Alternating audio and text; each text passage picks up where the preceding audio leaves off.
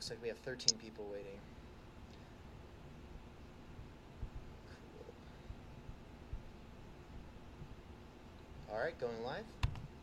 Okay.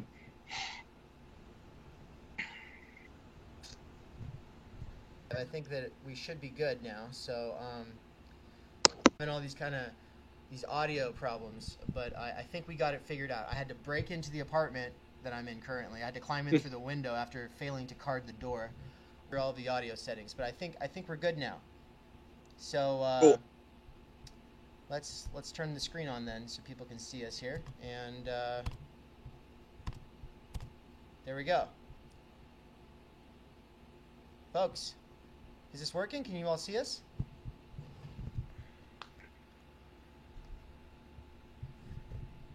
So I wanted to bring Chris Cutrone back on because last conversation I thought was a really great conversation. I think a lot of people appreciated it, and there was a lot that we didn't get a chance to talk about. And there was a lot of follow-up questions that I had. Is Cutrone specific?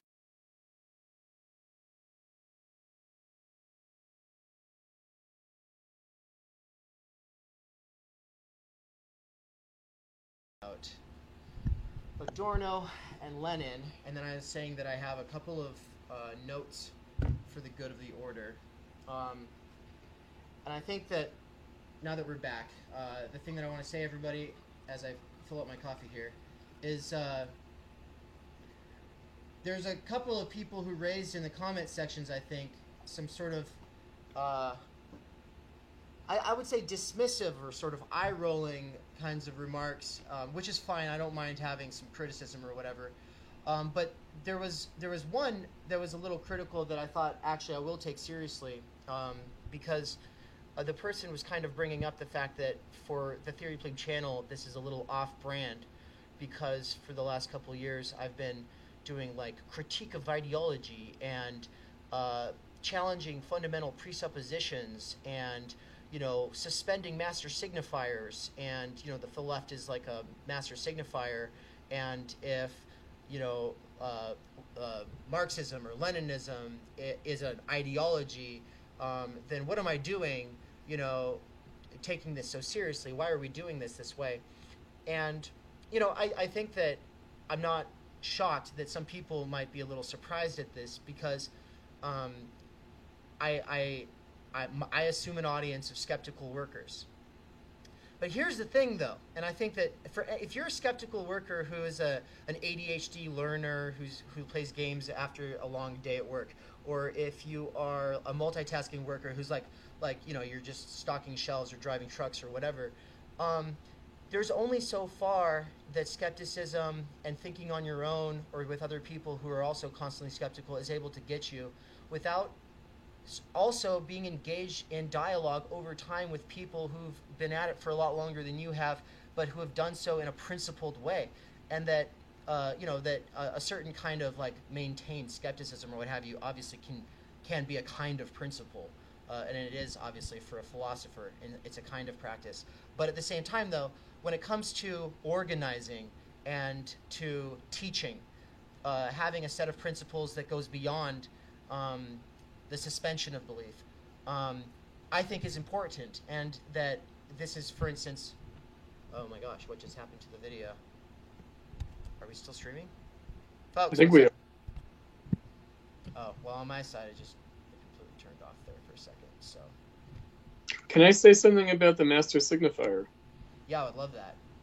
All right. So for me, Lenin or Adorno or Marx are not like master signifiers. They are historical figures that Yes. who I think are important. And so I'm interested in understanding the way they thought in their historical moment and the reasons for that. What their perspective was and how it relates to reality now, meaning, do we still live in Marx's time? Do we still live in Lenin's time? Do we still live in Adorno's time? Yes and no, right? So it's not about anything that they said or wrote or did that is simply authoritative, because they might have been right or wrong Right. in what they thought, what they wrote, what they said, what they did, politically, theoretically. But I'm still interested, even if they were wrong. That's still a kind of an interesting question or problem. The reasons for that. So, I just think that this history has been falsified for political reasons. And so it's not a matter of, being for or against, or kind of either or accepting or rejecting the authority of these figures. Yeah. It's about us having something to learn from them. Right. Well, and I think that there is a way, definitely, that, say, your favorite political figure in history can become a master signifier that kind of quilts the meanings of all the other words that you're using. But also, the word "the left," I think, can become itself a master signifier. And so I think that is the one that the person in question was bringing up, in particular, because here you have Benedict Cryptofash saying, well, Marx was actually an anti-leftist for his time, and so that's what we ought to do if we want to be really Marxist today, is be anti-left, because the left is alive. Actually, the left just is the Democrats and its, protest and academic wings, who are usually dissenting from the Democratic Party, but at the same time participating in it. And then, the problem with the anti-leftism, yeah, if I can just say, is that it's not about being for or against. It's not about being pro or contra, anti. It's about a critique. So Marx was a critic of the left of his time, the socialist and communist movement of his time, the workers' movement of his time. He was a critic. He had a critique. And meaning that, I think the way that I put it in some of my writing, is a critical participant in the socialist and communist movement and in the proletarian socialist movement. a critical so that's different. Yes. That's different from being like for or against it. To endorse it, but be critical of it. You're right. Right? And I also think that there's a, to this master signifier point, like, if your entire identity or all of your practice or all of your theorizing is anti some signifier, it's still your master signifier. So, well, yeah, of course. Yeah, I mean, in other words, you can denounce something or you can celebrate it, and either way, you're kind of affirming it. Yeah. You don't really have an adequately critical attitude towards it. Much less a positive, much less a positive project of your own, right? And so, I guess to finish out the sort of my note, I guess, is just to say that I think that if you have the privilege of going to university and obviously not having to take on a shit ton of debt and all of this, one of the advantages I think that is often kind of lost on people who don't get to go is that you get to be surrounded by a lot of different people who believe a lot of different things, who spent their entire lives working through different fields, and and being swept up along the way, and perhaps maybe even being like really getting into it with this class or that class along the way. It helps develop you and gives you kind of a much deeper understanding than sort of these stereotypical caricatures given to us by opponents of things. And so it's like hopefully. Not most academics don't avail themselves of that, though. Right. Well, most of the time you're not going to get. It's pretty hard to get a historical account of anything from somebody who doesn't believe some things. And so, right. Like I have my Gerald Smith sessions up on this channel in this same playlist that our conversations are in. And, he gives 5 separate lectures in that series on various things like Antifa, Black Lives Matter, Black nationalism. And he's agreeing that these are important issues. He's also talking, he's giving a principled critique. But he's not able to give a principled critique that has been borne out from his life practice without, like, believing in some things and having having his own master signifier, which is basically Trotskyism. So, I mean, look, people have to take a standpoint at some point, and you've taken a stand, and I want to know a little bit about what that stand is, because it's, you believe that Lenin and Adorno are, like, absolutely essential for understanding the history of social change movements in the world today. And so maybe, I guess, what I want to set up is for people who don't really know these two names outside of some historical anecdotes they might have overheard in high school. Who are they, and why do people typically not subscribe to or take them both seriously at the same time? All right, so to start with Adorno, maybe we could work our way backwards. So Adorno was a member of the Frankfurt School, the Institute for Social Research in Frankfurt. So he's a non-party affiliated Marxist intellectual. Part of that institute's mandate and mission was to be nonpartisan. And the reason for that was the split in the Marxist movement during and after World War I in the Revolution. So the SPD, the KPD, the Communist Party. These are all German parties, right? German socialists, German communists, yeah, and the larger split between the Second Socialist International and the Third Communist International. Then there were also unaffiliated Marxists, or members of smaller tendencies like the left communists or council communists. So they wanted to be someplace where collaboration across those political divisions could take place. Now, they did have participants in the Institute who were party members of one kind or another. Adorno, though, never was, and neither was Horkheimer, who's the head honcho, the impresario. But they are, nonetheless, even though they're kind of nonpartisan, they are sympathetic with the Russian Revolution and the German Spartacus Bund and Communist Party, Rosa Luxemburg's organization. They're sympathetic to what Lenin and the Bolsheviks and Luxemburg and the Spartacus Bund and the communist movement of the Third International, what they represented. And so at the same time, that doesn't mean subscribing to everything that the communist movement was doing or producing theoretically, especially in the time that they're really operating. So Horkheimer takes over the Institute in 1930, and Adorno becomes affiliated with it after that.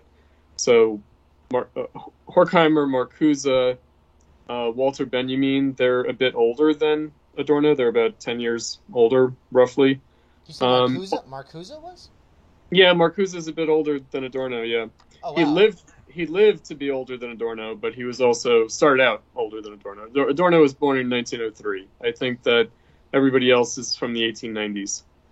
And arguably, he got to live longer because he was very careful to not piss off the student movement. Right. Or he enjoyed life more or something. I don't know. But in any case, they are, in fact, the Frankfurt School Leninist. Pretty much all of them, right? So Benjamin, Horkheimer, Marcuse, Adorno. I've detailed this in my Adorno's Marxism PhD dissertation at the University of Chicago, as well as in various articles that I've written and published. But, I really went in and found all the documentation, evidence of their thoughts. And, they're uniformly sympathetic to Lenin, even though they are very critical of the direction that the Soviet Union took after Lenin. So that was a source of conflict for them with the two figures who were kind of foundational for the Institute for Social Research in Frankfurt. Those are Georg Lukács and Karl Korsch. So their works from the early 1920s were extremely influential and foundational for people like Horkheimer, Benjamin, Adorno, Marcuse. Right. But Lukács became more of an uncritical adherent of Soviet communism, and Korsch became a really harsh critic of Soviet communism after the mid-1920s. And so they both turned. They turned opposites, though? Or yes. Both in the same direction? No, opposite directions. Opposites, so okay. Korsch went in the direction of council communism, and ultimately sympathy to anarchism. And Lukács stuck with the Third International, the Communist International, through the Stalinist turn. Right. And Even though he was critical, but he towed the line. Right. Arendt calls Lukács Stalin's house intellectual. Right. Like, well, that's not fair. Yeah, that's not fair. But that's Hannah Arendt. She's catty. I mean, that's not entirely fair. But it is the case that they turned against their own early work. So both Lukács and Korsch renounced their own earlier work, whereas the Frankfurt School still upheld their earlier work and followed it. So Korsch and Lukács being foundational and inspiring like all the rest of them, but then kind of going in these two opposite directions, but the rest of everyone kind of stayed at least more or less, loyal to or sympathetic to at least the initial stages of the revolution. And, the self-understanding, the way that I'd put it. So what I was saying earlier about taking these figures seriously, Marx and Engels and Lenin and Adorno, and also, other Marxists, obviously Rosa Luxemburg, Kautsky, Bebel, the earlier figures like Wilhelm Liebknecht and even Edward Bernstein, who became a revisionist, taking them seriously in their self-understanding. Like, what is it that they thought they were doing? And also, how did they explain their own way of thinking to themselves? Because these are very self-reflexive, self-conscious people who can explain why they think as they do, right? And have a kind of historical account of their own subjectivity, of their own thought, of their own political practice, right? They don't take it for granted at all, and that's really the hallmark of Marxism. So, being a Marxist today means adopting a similar viewpoint, kind of we could say a self-critique of ideology, right? So the idea is that Marxism is not separate from other ideological phenomena of capitalism. Right. And the socialist and communist movement is itself bourgeois ideology. It is bourgeois ideology. The workers' movement is bourgeois ideology, in theory and in practice. And so Marxism just seeks to be the most critically self-aware, self-conscious faculty of that movement. So but it doesn't exempt itself. Yeah. Okay. All right. So I feel like that's a hot take, and it's one that you got to talk about the bourgeois revolution and what that is, I guess, for people, because I think for a lot of people just getting into leftist things or whatever, or maybe studying this stuff, bourgeois is just a slur that means part of the ruling class, right? It's just, the bourgeois means part of the ruling class. It's a slur. It means bougie. Right. Yeah. Oh, it's bougie. It means place. Bougie. Right. It means big pimpin'. Spending cheese. Right? But no, it does not mean that. Right? So bourgeois means, Renaissance, humanistic, enlightenment. It means the third estate. It means the new urban social reality. And the workers and the capitalists are both bourgeois. Right. Because they're not country. The opposite of bourgeois is country. There are the country folk. Those are the traditionalists. Those are the peasants, the country priests, the lords on the manor. Those are all country folk. The bourgeois and the bourgeoisie are the people who live in the town, and that's the workers and the capitalists. And up until the bourgeois revolutions, they understood themselves as the productive people who had no rights. So they were the ones who produced society, but they also had no rights. And so the bourgeois revolutions, including people like Locke, John Locke, right? Yep. But it also includes people like Rousseau. So it kind of has... Absolutely. Right. So champions of private property, but also people who want to abolish private property, all included as part of this bourgeois movement, yeah? So my anecdote on that front is from the American Revolution. Okay, so John Locke, as you say, he established that the right to property was based on labor rather than possession, rather than conquest. So the idea is, rather than might makes right, it's the right to property is earned through laboring activity. Everything that you've worked on becomes your property because you've transformed it and you've extended yourself into it. It becomes part of you. It belongs to you. Now, so we have from the English Revolution, we have life, liberty, and property. Those are the Lockean inalienable rights. So when Thomas Jefferson sat down to write the Declaration of Independence, when he was commissioned to write it up, and he did so in consultation with Benjamin Franklin. Benjamin Franklin, a little bit older, participant of the, philosophe Enlightenment culture in Europe. They revised Locke. So they replaced life, liberty, and property with life, liberty, and the pursuit of happiness. Yes. The reason that they replaced property with the pursuit of happiness is because they thought, well, property is a means to happiness, but it's not an end in itself of happiness. And we might need property rights now, but in the future, maybe we won't.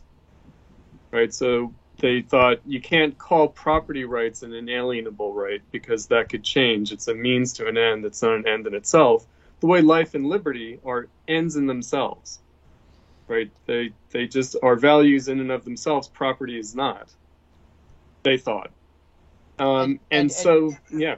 And Dewey, so, I've read, or at least, I skimmed Arendt's On Revolution, and she spends that chapter on public happiness where she's critiquing the way American culture had inherited that idea, because to the founders it was transparent and obvious that happiness, as they had talked about it all the time, was public happiness, meaning the ability to, after you've been studying philosophy, for years on end, to be able to engage in public discourse, have debates openly and critique things, right? So, right. At which Marx also liked the idea of being able to critique in the pub at the end of the day. Absolutely. Right? So it's Locke as transformed by Rousseau. So where did Jefferson and Benjamin Franklin get the idea that property is a means to an end and not an end in itself? It's from Rousseau's critique of Locke. Oh, wow. It comes straight from there. And this is the affinity of the American and French revolutions. Rousseau. Yeah. And so, so what I'd say about this is, to kind of come back to it, the bourgeois revolution. Right. What, of course, Benjamin Franklin and Thomas Jefferson and others in the American Revolution took for granted is what we were talking about earlier, which is the principle of labor. Meaning labor as a social principle may or may not have to be objectified in the form of property rights. Right? So that's where they're open-ended. Now, I'd say about Arendt, it's not just happiness, it's the pursuit of happiness, which is also open-ended, the way life and liberty are open-ended, ends in themselves. So the pursuit of happiness, not any definition of happiness, not any particular.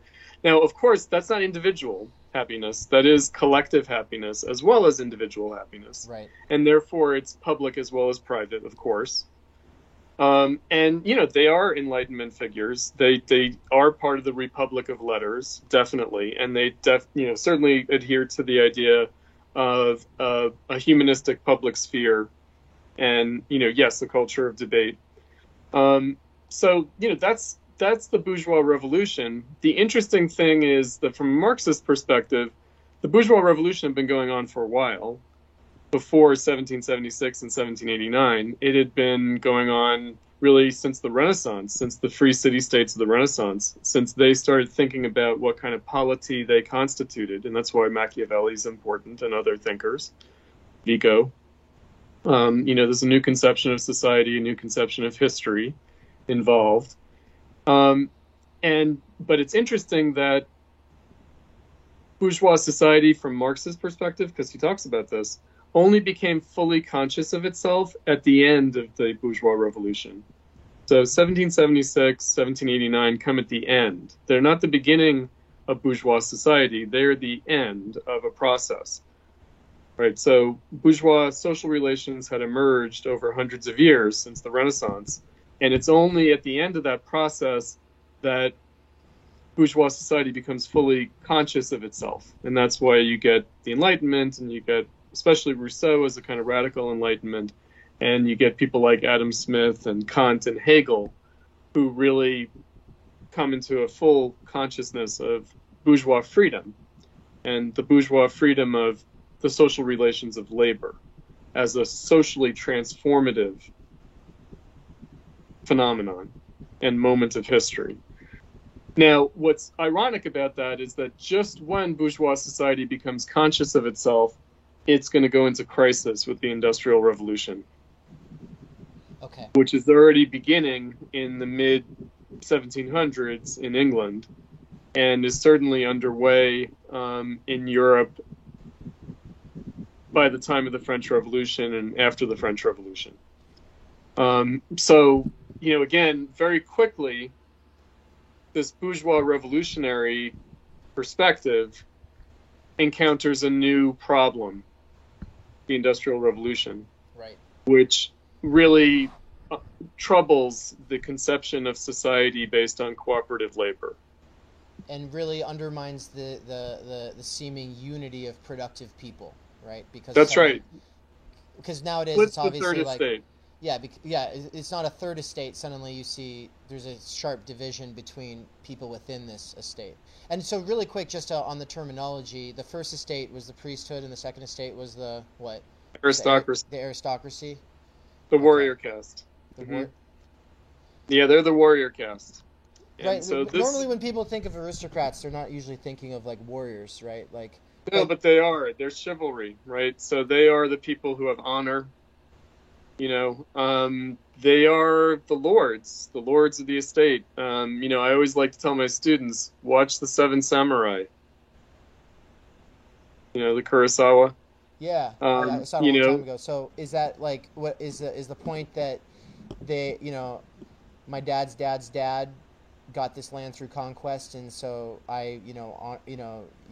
Yep. And then the honor society's kind of built around like, therefore I'm entitled to it and everything like that. Well, you're entitled to it, but you're also responsible for it. In other words, with the conquest comes a responsibility. So why I, point to the Seven Samurai is that, it's all about the lords, the samurai's obligation towards the peasants, right? So the peasants can't defend themselves. The lords have to defend them. Okay. Right. So in other words, if they submit to the lord, then the lord is also taking responsibility to defend them. Right. So, it's rights and obligations, privileges and obligations, we could say, rights and responsibilities. The feudal system is based on that. It's a caste distinction, though. Peasants can't become lords, and lords don't become peasants. Right. Right. But they do have obligations to each other in a way that the capitalists and the workers don't. Right. Right? Right. But that's freedom. Right. That's considered right? Bourgeois freedom, yeah. That's bourgeois freedom. In other words, do we want noblesse oblige? Do we want our betters to have, like, a sense of obligation towards us poor plebeians? Right. No. Nor do we owe them anything either. Right. Yeah, and that's, and in some sense, I think that's like a reactionary refrain about the, a market society, is that really nobody owes anybody anything. And if they do, then they can be squared with one another if they just pay up, and it's over. And then it's over. The relation. They can negotiate. Absolutely. So, but anyway, so what's interesting is that the socialist movement comes directly out of the bourgeois revolutionary movement. So, both out of the American Revolution and out of the French Revolution, more famously, if you will, from the French Revolution, but also the American Revolution. So I always like to point out that at the end of his life, Thomas Jefferson was reading up on, interested in, and correspondence with, and supportive of the utopian socialists. Being Rousseau or some people that follow from, I'm assuming. Well, Rousseau's not a socialist. It doesn't make any sense to talk about Rousseau as a socialist, but there is a radical tradition that comes out of both the American and French revolutions the left wing, if you will, of the American and French revolutions. That's where socialism comes from. And obviously it starts out with a kind of radical egalitarianism and a radical kind of social solidarity perspective. And that gets modified insofar as people experience the proletarianization of the working class and the Industrial Revolution. And so the utopian socialists are more like beneficent kind of elites who want to like make society better. The initiative turns by the 1830s in the direction of the proletarianized working class asserting itself. And that's the scene that Marx arrives on. So Marx arrives on the scene when there already is a proletarian socialist movement as opposed to a bourgeois socialist movement or a kind of utopian socialist movement, even an aristocratic socialist movement. But, nonetheless, there is not a break exactly because the proletarian socialists, the workers, the industrial working class, or the working class under conditions of the Industrial Revolution, because it's not just like industrial factory workers, that they are taking up the promise and the demands of the bourgeois revolution. So they're still upholding life, liberty, and the pursuit of happiness, liberty, equality, fraternity. Right? They're saying the revolution has been betrayed. Right.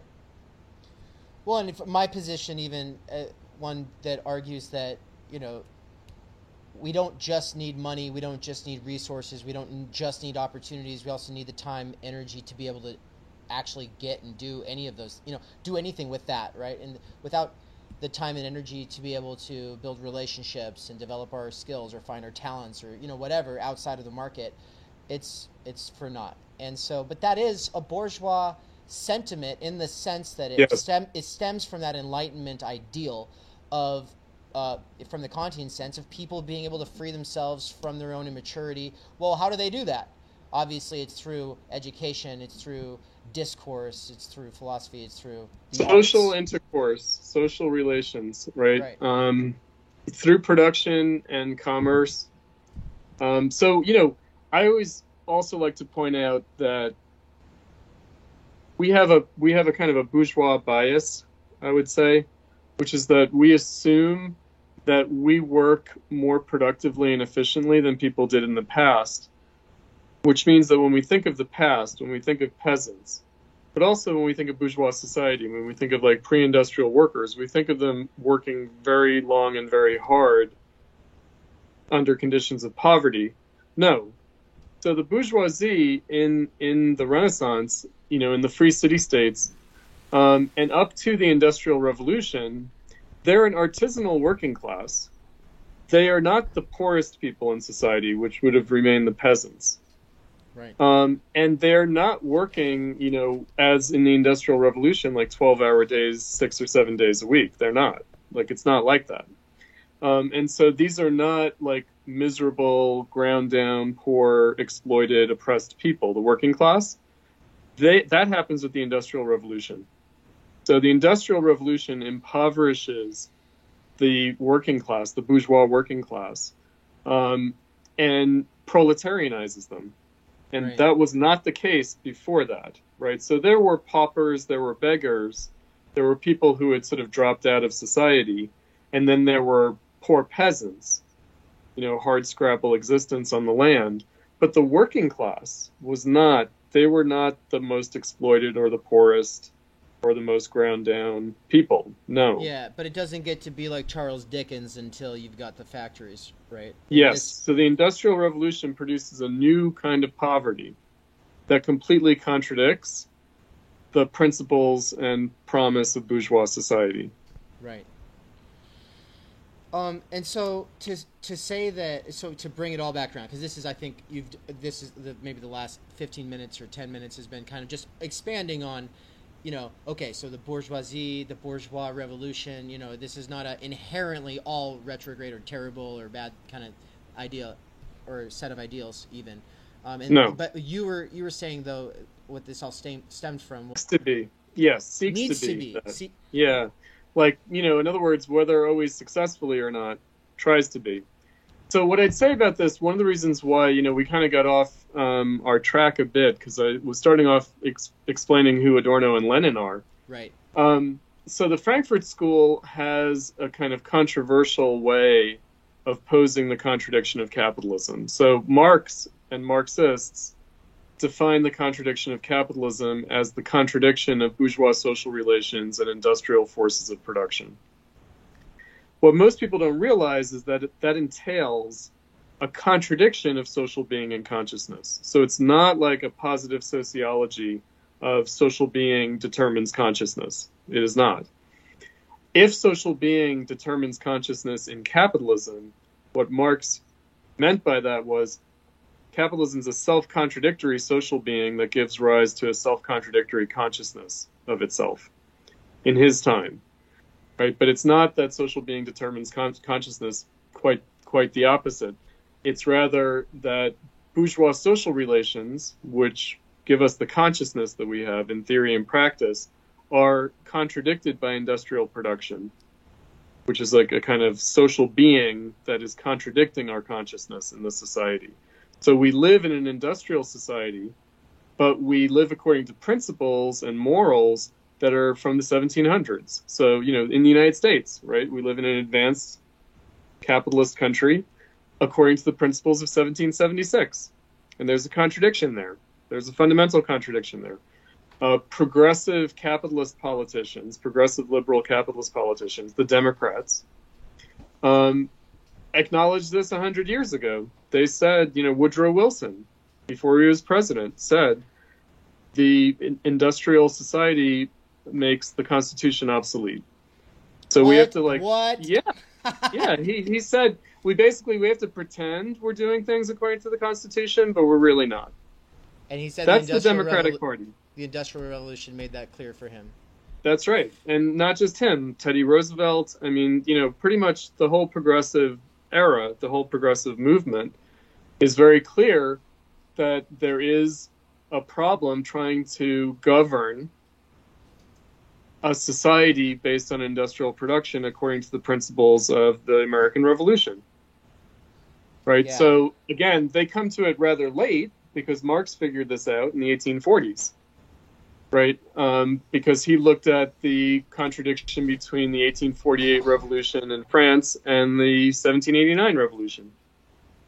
Right. Right? So what I was going to say is that the Frankfurt School is controversial, and people think that they're not Marxists because they said, well, the contradiction of this society is between its ideals and its reality. Right. Right? And people thought, oh, well, that's like idealism. No, it's because actually those ideals are grounded.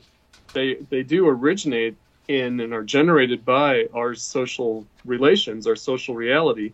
But our social reality is self-contradictory. And one way that that's expressed is between the contradiction between the ideals and the reality. Right. Right. And so that is a way of posing it. It means, though, that you don't just take like industrial production and say it debunks bourgeois ideals. You can also do the opposite. You can say, actually, the bourgeois ideals give you a critical perspective on the social reality. Right. So to say this society is not living up to its own ideals, that's a legitimate standpoint of critique. So you can critique present-day society on the basis of the principles of 1776 or 1789. Right? You can just say, life, liberty, the pursuit of happiness, you know what? Capitalism is violating that. Right. Liberty, equality, fraternity, capitalism's violating that. And that's where the socialist movement comes from. And that's not something that was completely alien to Marx either. No, not at all. I mean, in other words, Marx obviously has a very complex understanding, a dialectical understanding, to use a word, of that contradiction. And so, again, we could say, well, a kind of vulgar socialism, a vulgar Marxism, a vulgar communism. I mentioned Thomas Jefferson, the Communist Party, their school, they had a school, was called the Thomas Jefferson School. Why did they call it the Thomas Jefferson School? Because they were saying that they stood for Jefferson as against the Democrats and the Republicans. Eugene Debs said, if Thomas Jefferson were alive today, he'd be a member of the Socialist Party. He wouldn't be a Democrat or a Republican. Okay, so obviously that's a little far-fetched to put it just like that, but what's meant by that, the spirit of that. Right. And to say, we are struggling for the mantle of the American Revolution against the capitalists who have betrayed it. That's like a powerful thing in the history of socialism. That's, there are problems there. Like one would have to, again, at a more sophisticated theoretical level, examine that and look at it dialectically. But it's not the worst place to start out politically, because after all, you're trying to win the working class over to a socialism against the capitalist parties, right? And the capitalist parties are going to give lip service to the revolutionary ideals of the bourgeoisie. Right. It's pretty easy for them to conflate their means of production with what, private property, for instance, which... Yeah, so, life, liberty, the pursuit of happiness. I mean, what's terrible is that much later, the Supreme Court reinterpreted pursuit of happiness to mean property rights. So it's like the whole point of Jefferson not writing life, liberty, and property. Later on, they were like, oh, well, he just meant property. And they did that precisely to stave off the problem of the industrial capitalist society. They recognized, so they had to kind of reify property rights in the era of industrialization. When they made that decision, it was after the U.S. was becoming industrialized. And they reinterpreted it as, this is why we have to defend property rights. Whereas it's precisely industrialization that supersedes the capacity for property rights to really adjudicate social justice. Right. And so this is the contradiction that gets swept under the rug by appeals to these ideals when the capitalist parties are giving it lip service. Absolutely. And then the left, unfortunately, the left is awful. Well, the left is dead, as you know. But the left is awful because they think that the point is to be anti-bourgeois. Right. I was wondering if you were going there, because, I mean, that to me was sort of the subscript of everything we're saying so far, which is like, it's pretty easy, I imagine, if you read the manifesto in high school and then you're like, I'm going to get a lot more engaged, and so you just start reading Lenin and maybe to pick your person who comes after Lenin, and then you're just reading all of that to be like, yeah, bourgeois is just a slur for all the things I don't like. And also, and I think it would be pretty easy to through that, think that, yeah, we can throw out the idea of societies in which the purpose really is figuring things out and talking without immediate application, right? And a space in which people are able to dissent from whoever it is that is in power or is trying to take power. Yeah, critical relationship between theory and practice. Kant's distinction between public and private reason. Now, okay, so that's pretty much Frankfurt School, if you will. That's Adorno. There's obviously a lot more to say about Adorno, but just as a basic starting point, the idea that ideology critique is a legitimate way of getting at the problem of capitalism.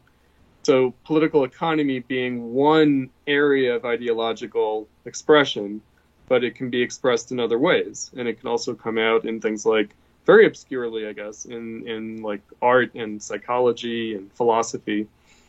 But actually, in a discernible way, you can see art and psychology and philosophy as domains where the contradiction of capitalism shows up, right? So, again, this is why the Frankfurt School, they're known as like cultural Marxists, cultural critics. The alt-right likes to see them as like this conspiracy to undermine things via culture. It's, kind of absurd. But again, it's pretty funny because actually Jordan Peterson, I think, could probably take a lot of inspiration and even gain some authority just by drawing off of Adorno. After I was reading the Der Stiegler Interview, yeah. interview and the dialogue between, or the letter exchange between Marcuse Marcuse. and Adorno. And Adorno was, I mean, he was being harassed serially for years by these LARPing, attention stunt seeking. I personally, I take Adorno's side. Students who were using the fact that he was lecturing to 1,000 people as that's a good opportunity for us to get some attention, and so they would shut him down by screaming and yelling. Which, I mean, Peter, no one would know who Peterson was if it wasn't for the fact that students are still acting in this mode where they show up and they scream and they yell, and nobody in the world who sees screaming and yelling people silencing another person.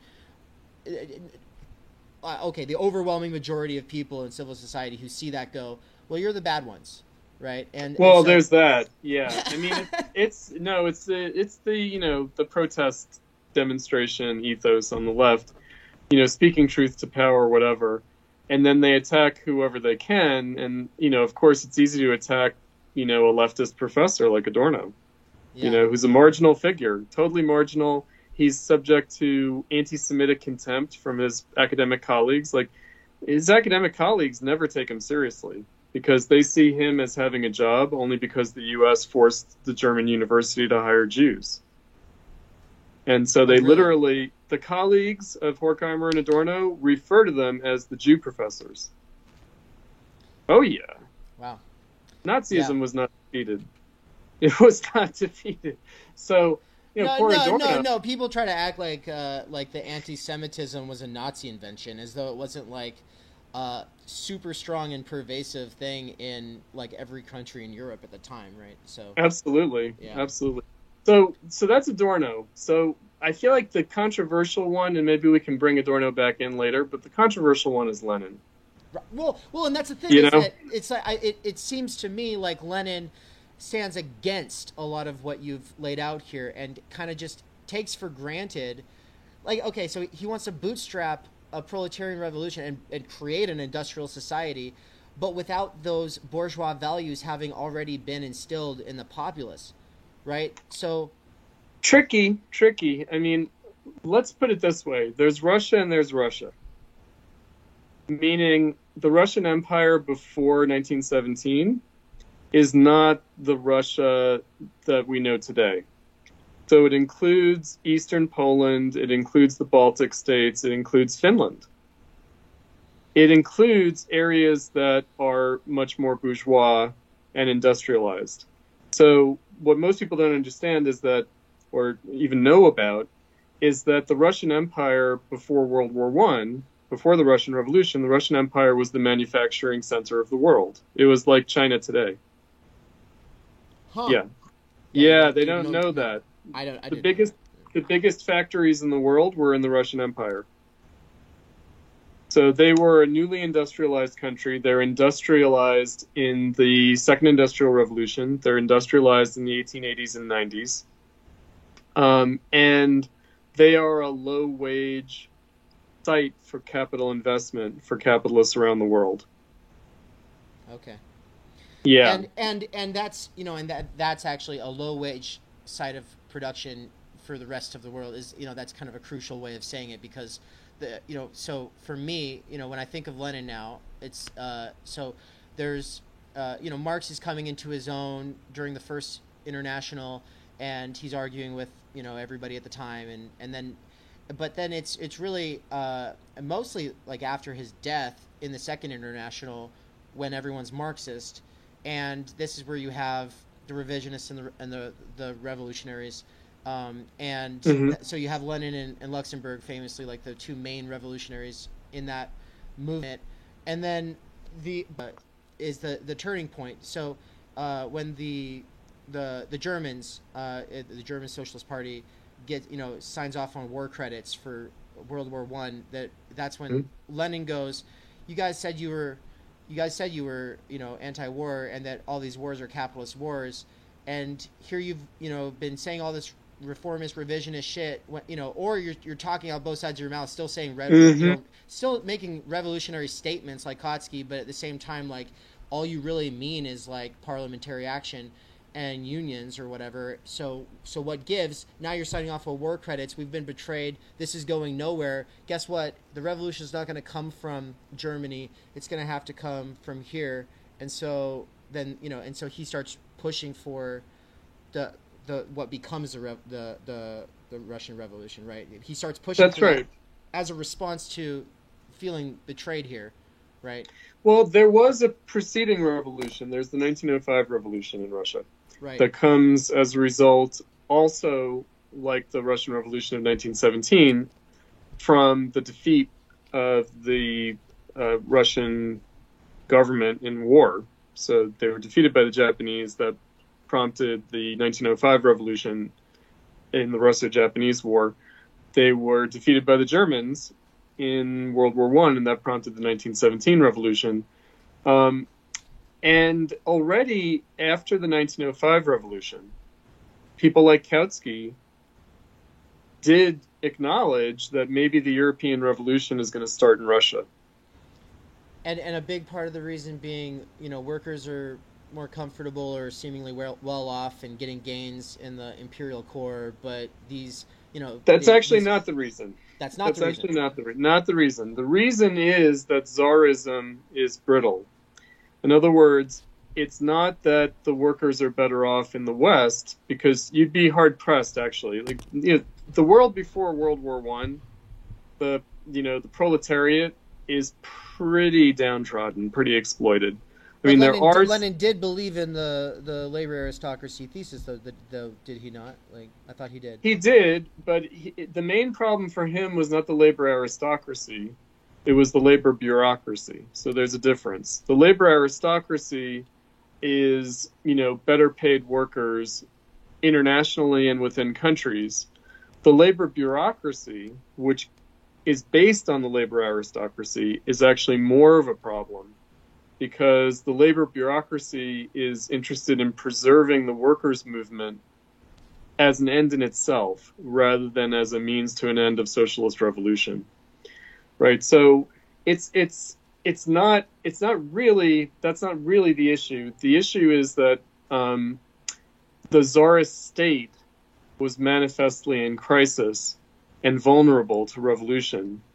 And the Marxists they really did believe in permanent revolution, in the Marxist idea of permanent revolution going back to the 1848 revolutions, which is that the only way a democratic revolution can be successful is through the dictatorship of the proletariat.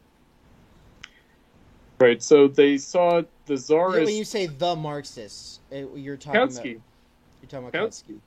Yeah, Babel, Kautsky, like the mainstream Marxist. Kautsky to Rosa, though, like basically almost everybody but Lenin ends up being super skeptical of Bolshevism. During Lenin's lifetime, saying, well, you want to have this top-down, small group calling the shots, it's not going to go well.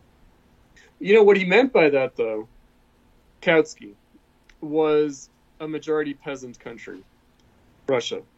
And especially after the Russian Empire had been forced to give up most of its bourgeois territory, the Baltic states, Poland, Finland, right? And also the westernmost part of Russia itself. So the minority that Kautsky has in mind is not only the Bolsheviks, but the Russian proletariat, right? The Russian working class. So he was skeptical about that. But really what he was skeptical about was revolution in the West. In other words, of course, Kautsky understood that if there was communist revolution in the West, that changes everything in terms of the condition of the Russian Revolution. But Kautsky did not think that revolution in the West was going to happen, right? And therefore, he kind of a priori assumes the isolation of the Russian Revolution. And he also kind of helps make it happen, right? Because he is opposed to the communists in Germany taking power, right? And that's, again, a complicated question. There are many reasons for that. Basically, he ends up agreeing with the SPD in all the substantial matters, which is that they thought that a communist revolution in Germany would just result in occupation by the United States, right? At the end of World War I, they thought if you have a communist revolution. So they took Woodrow Wilson again. Woodrow Wilson's a good villain of history. Yeah, he is. They took him seriously because he said he would negotiate with a democratic government in Germany, but if there's not a democratic government in Germany, then it's unconditional surrender, meaning the U.S. has to occupy Germany. Right? And so the SPD was the only... Wilson actually wrote a book on Germany. He was a professor of history, of political history. He wrote a book on the German state before World War I. He understood that it was a Prussian absolutist state, but with a Reichstag, and he knew that the largest party in the Reichstag were the Social Democrats, right? And of course, Wilson was an anti-Marxist, but he knew what was going on, right? He thought that what you had was a kind of artificial radicalism in Germany due to the fact that it was undemocratic, right? But he saw the SPD as, okay, they're willing to negotiate. They are a democratic regime that we can negotiate with. He would have seen a communist revolution as, okay, all deals are off. Now we have to invade and occupy. As right. Well, and they and Wilson does invade or participate in the invasion in 1918, right? So. Yeah, he's. I would say that Wilson is for a non-punitive peace. So what happens later, the occupation of the Ruhr by the French, Wilson's not a fan of that. And in fact, I think that even happens when Wilson's already incapacitated by a stroke and he's about to leave office anyway. He's on his way out. So again, why would people like Ebert and Scheidemann and Kautsky, why would they be against a communist revolution in Germany? They're Marxists. They want socialism. They know that they're not having socialism, because they think that, it's World War I, Germany's been defeated, and, they face the overwhelming military strength of the United States, France, and England. And so it's just not the time for a communist revolution. It's not a time for proletarian socialism. It's not a good time for the dictatorship of the proletariat. So they think that Lenin and Luxemburg are, ultra-radical, they're committing a kind of revolutionary folly, and they're engaged in an illusion about what's possible.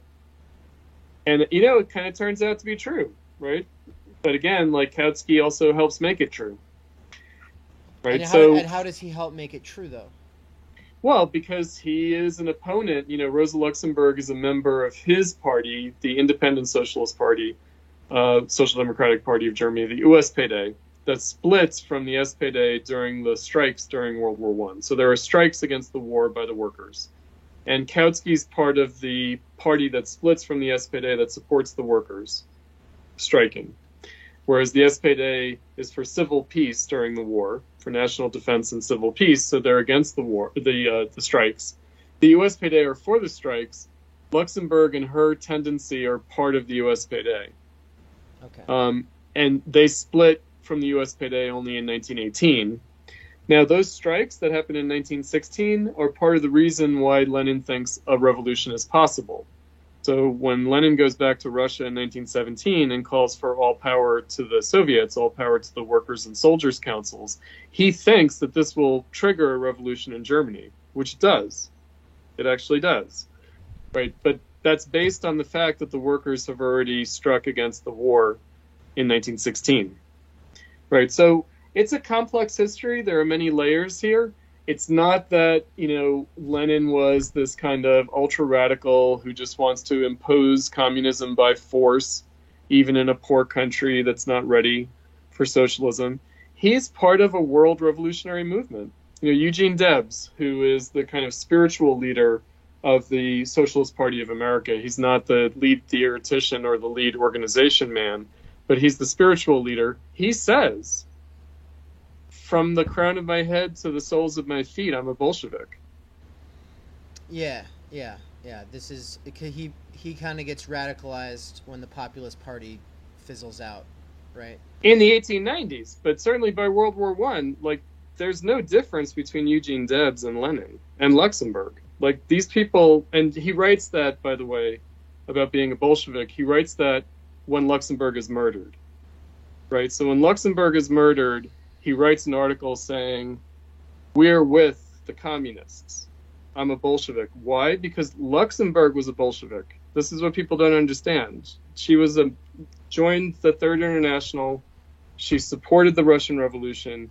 She wanted to bring that revolution to Germany. She's a Bolshevik, right? So all this kind of left communist, council communist stuff that tries to claim Rosa Luxemburg against Lenin, it's bullshit.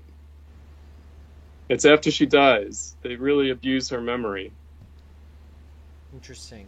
So this, but at the same time, though, she, like Kautsky, everyone had their critiques of Lenin. She was critical. She was critical. So what she said was, Lenin and Trotsky are good comrades. Of course, I support them, but I'm not going to be able to underwrite everything that they're forced to do in Russia. And she said, as a Marxist, I remain critical. That's all that anyone can ask of me. Huh. So, yeah. So there's a lot of things to get into here. There's no principal difference between Luxemburg and Lenin. There's no difference of principle. No. Well, and that doesn't make their idea at the time the right idea. It does not. But then if it was even if it was the right idea, and so usually this is the position that I will take with a person in the United States today who still thinks that it's important to spend a lot of time talking about Lenin, I will say, so then, okay, this doesn't make it right on the one hand, but let's say it is right. Okay, so how does that still make it applicable? How does it translate to us today, especially when, this is... I want to read something that actually this is something that if I can find my quote here.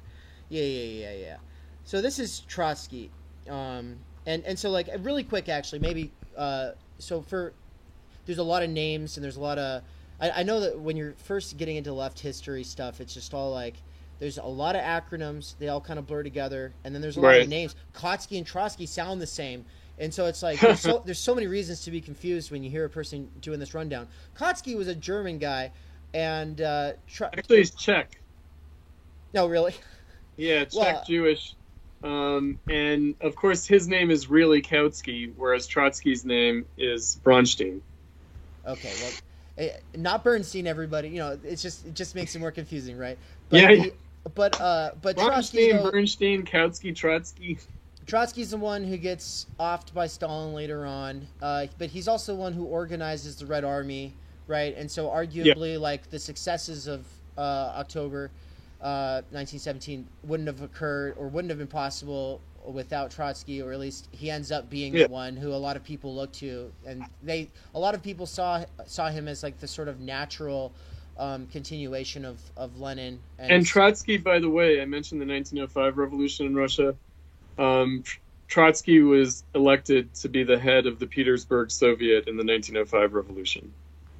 As a relatively young man, he was the kind of celebrity face of the 1905 revolution in Russia. So he's no obscure figure by any means, right? And he was an opponent of Lenin up to 1917, but then they joined forces. And he was an opponent on what basis? Because the split in the Russian Social Democratic Labor Party was very contentious before World War I. So that's the Bolshevik-Menshevik split. And he was basically an opponent of Lenin's split of the party, even while he was critical of the other Mensheviks. So he's part of a group of like left-wing Mensheviks.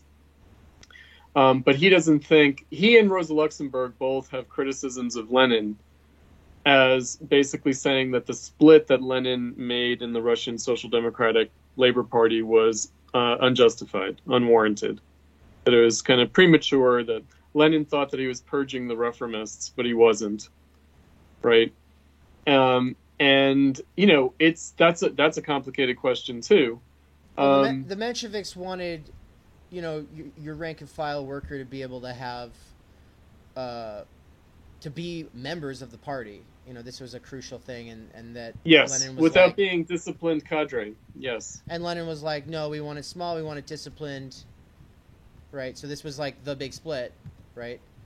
In 1903, that's the split, and that split changes its significance over time. Meaning, what Lenin said was, if we were a mass party, then we could have every worker who votes for us say that they're a party member. But because we're not yet a mass party, we need a more restrictive definition of membership. Right? So he's saying to start out, you can't just have a wide open door policy. You need to have like a more hardcore cadre party in order to build a mass party. And when we're a mass party, then we can be more loose in our membership criteria. But he said the reason that they wanted to do that, and also why they got the support that they did for that definition of party membership, he said actually already criticized before that. You're relying on their support for your definition of party membership, and therefore you're engaged in something unprincipled. You're kind of liquidating the party before we've even gotten off the ground. And so, I'm sympathetic to Lenin's perspective in 1903. The problem is that that's not like a kind of be-all and end-all definition of Lenin's politics, nor is it some abstract principle, like transhistorical principle. It's a perspective that he had at a specific moment in the development of the movement that he was part of. And so, a lot of Leninists today, the so-called Leninists, whether Trotskyists or Maoists or Stalinists, I mean, usually the Stalinists and the Maoists are not like this. It's usually the Trotskyists who have this kind of restricted notion of membership that they think is like Bolshevik. It's a mistake to pose things that way, and what they're doing is trying to justify their small propaganda groups and, a kind of restrictive and disciplined membership of those groups, rather than... Yeah, and in my experience, they consider advanced workers to be anybody who just says revolution a lot and then wants to read or recite like their summaries of primary texts without having any sort of skepticism. Right. And insofar as you're a skeptical worker, you're considered not advanced. I'm just, to me, it's like, I'm sorry, but like, I've just been through a bunch of these organizing experiences where I'm like, I'm sorry, susceptible idiots who are like super susceptible to just nice sounding rhetoric are being called advanced workers, regardless of of what they do. Or I'm just like, I'm sorry, you're advanced because you say you want to revolution and you say dialectical historical materialism a lot. Right. So. Right. Yeah. No. Okay. So I would say the first thing that we need to acknowledge, and I'm including you and me and our listeners and viewers, is that what passes for Marxism today, broadly, certainly what passes for Leninism today, or Trotskyism, is simply not. Like, it's a parody of itself. It's a joke, right? Like, this is not, like, you can't look at people who call themselves Marxists today and evaluate historical Marxism on the basis of what it looks like today. Right? And I think it's probably pretty easy for me or anyone who's been through similar experiences to what I just described to take that and project it onto a situation back then, right? And assume it must have been a similar experience then, right? But you're saying no, this is the farce, this is the it's a farce. And so, like, again, the tiny leftist groups, the tendencies that exist now, are not models of revolutionary party organization, right? I mean, it is the case that Lenin has been abused to justify all sorts of things, to justify hypersectarianism, to justify opportunism, and if you take different writings from different points in his career, you can use those things to justify like the opposite perspectives, right? But even very straightforwardly, like what you were talking about earlier, the imperialism idea, which is not unique to Lenin at all. That's a Second International perspective on imperialist capitalism. It's used to justify basically third world nationalism. It's used to justify anti-colonial nationalism, which is the exact opposite of what Lenin was arguing for. Lenin was arguing for revolution in the metropolitan countries, in the core capitalist countries. He was not saying, therefore, we cannot have revolution in those countries because of the labor aristocracy, and therefore we must have revolution, in the colonial world. He wasn't setting up that distinction, like that kind of opposition, at all, right? Which is what the labor aristocracy theory kind of becomes today. That's what it becomes today. Right. Yeah, it's nonsensical. Lenin was a world revolutionary. He was part of a world socialist movement. He saw these things in tandem, and not just as a matter of solidarity, but as a matter of direct international global organization. Right? So, of course, when he's looking at countries like India and China at the time of World War I, at the time of the Russian Revolution, of course he's seeing them as integral to global capitalism and under international domination by the advanced capitalist countries. And he's seeing that as a factor, like India is a factor in the British Revolution. Right? So when India is a colony of Britain, revolution in India is revolution in Britain. That's what it is. It's not like something else. It's not separate. And similarly, maybe obviously, revolution in Britain is revolution in India. Because clearly, obviously, if India is under British control, then a revolution in Britain necessarily means a revolution in India. Right. Well, it would be pretty easy for a person to say, yeah, but the interests of people in Britain are, even if they, at the level of rhetoric or something, says that's really not anything true. In solidarity, there's not necessarily going to be. You could have two sides of a struggle, both just say, well, yeah, but you're a bunch of cockroaches. We don't care about you, right? What I'd say is this. What I'd say is that the British working class had more of an interest in socialist revolution in England than the Indian bourgeoisie did. Right? So there is a colonial bourgeoisie. There is a Indian ruling class that is part of the British Empire. And, so we think of it as like, oh, well, the British working class is against, Indian revolution. Not at all. In fact, the real danger would be that a British proletarian socialist revolution might be invaded by Indian troops to put it down. They were using Indian troops in World War I. Do you think that they wouldn't have used them to put down a British working class revolution? Of course they would have. Now, of course, from someone like Lenin's perspective, all of that means revolution, right? So it's precisely, it's not just about like a balance of forces or conflict of interests. It's about political crisis, and so again, the imperialism idea is about the form of capitalist state in the advanced metropolitan capitalist core countries and how those states extend themselves in the world and come into conflict with each other. But for him, that's an argument for why revolution is possible and necessary. It's not an argument for why revolution is not possible. It's also clearly not a revolution for why what's necessary is like a third world nationalist revolution. In other words, Indian nationalists are going to be anti-socialist. They're going to be anti-socialist in India, and they're going to be anti-socialist in Britain. And then, indeed, they were.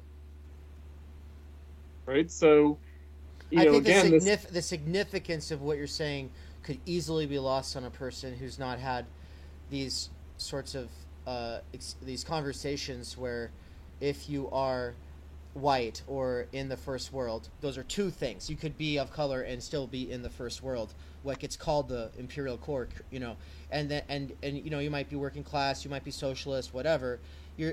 well, you in a there's like this sort of like, You know who's a yeah, good figure for thinking about this? There's it's Dutt, who is one of the founders of the British Communist Party, and Dutch. M.N. Roy, yeah, who is an Indian who is one of the founders of the Third International, one of the founders of the Indian Communist Party. He also, I think, is one of the founders of the Mexican Communist Party. So the world before World War One, and in and through and during World War One, and in the revolutions that come after World War One, is a cosmopolitan world. There are Indian and African troops fighting in Europe during World War One. There are workers. So I mentioned that Russia is the manufacturing capital of the world before World War One. That also means that there are a lot of Russian workers who are migrant workers, who work in Western Europe, who work in the United States, who work in China and go back and forth, right? So the steamship is a real thing. And there are Indians and Chinese in the Caribbean and in Latin America. There are Chinese in India and Chinese and Indians in Africa. There is a global working class. There's a global working class. A lot of the Bolsheviks are living in the United States before World War One, before the revolution. There are Bolsheviks in the United States. And what do they do in the United States? They are organizers of the Socialist Party of America. They're organizers of Eugene Debs' Socialist Party, right? And then they take that experience, right, of organizing in Russia, they bring it to the United States. They learn things organizing workers in the United States, they bring it back to Russia and participate in the revolution. It's a real world movement. And you're saying that this Dutt guy and M. Roy are the places. M.N. Roy. M.N. Roy, are the place to go for that. Yeah, because where I was going to is basically, in the same way that the way that Democrats do identity politics today gets expanded to the world stage, or at least there's like this sort of pretense that it is. And so if you are considered first world, oh well, therefore you're labor aristocracy, therefore there's no real, there's nothing that you can do, right? Your contribution can only be to try to. It's a Weatherman Underground thing, the only thing. I mean, look, we've gone through a major degradation of not just Marxism, but of the socialist movement, and it's turned into a kind of, well, first of all, it's a petty bourgeois movement, the left, and they really believe in the wretched of the earth, right? They believe in this kind of Christian ideal. Whether they're Christian or not, the last shall be first and the first shall be last. That was never the Marxist vision of proletarian socialist revolution. So it was never a vision of the most oppressed or the most revolutionary. In fact, that was never the idea. It did kind of become that way under Stalin, though, right? It stopped being about workers and peasants and started being just the word, the oppressed, right? And then so this became the oppressed, the exploited. People's revolution, mobilizing the poor peasants against the rich peasants, in the collectivization of agriculture in the Soviet Union. I mean, there's a lot, obviously, involved. But, again, the strategic vision, so why Lenin is important to me. Yeah, here we go. Is that he is one of the best, if not the best Marxists, revolutionaries. He is a Marxist. He literally memorized all of Marx's works, front to back. He was a complete Marxist, total Marxist. That was his whole life, his whole worldview. And he lived it. And he was successful to a point. In other words, he got it to the point of a workers' revolution in Russia. And I would dare say, without Lenin, we wouldn't even be talking about Marx.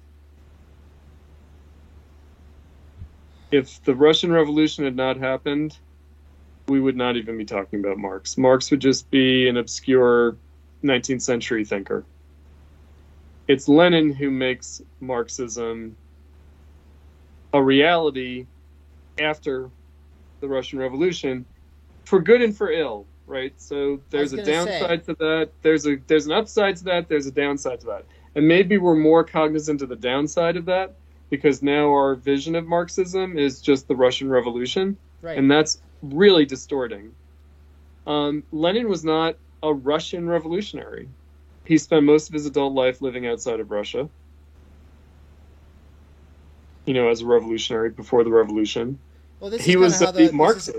this is how the reactionary, like, white army, like, people would talk about it. Oh, it's a Jewish plot. These are all outsiders. They're not even Russian, right?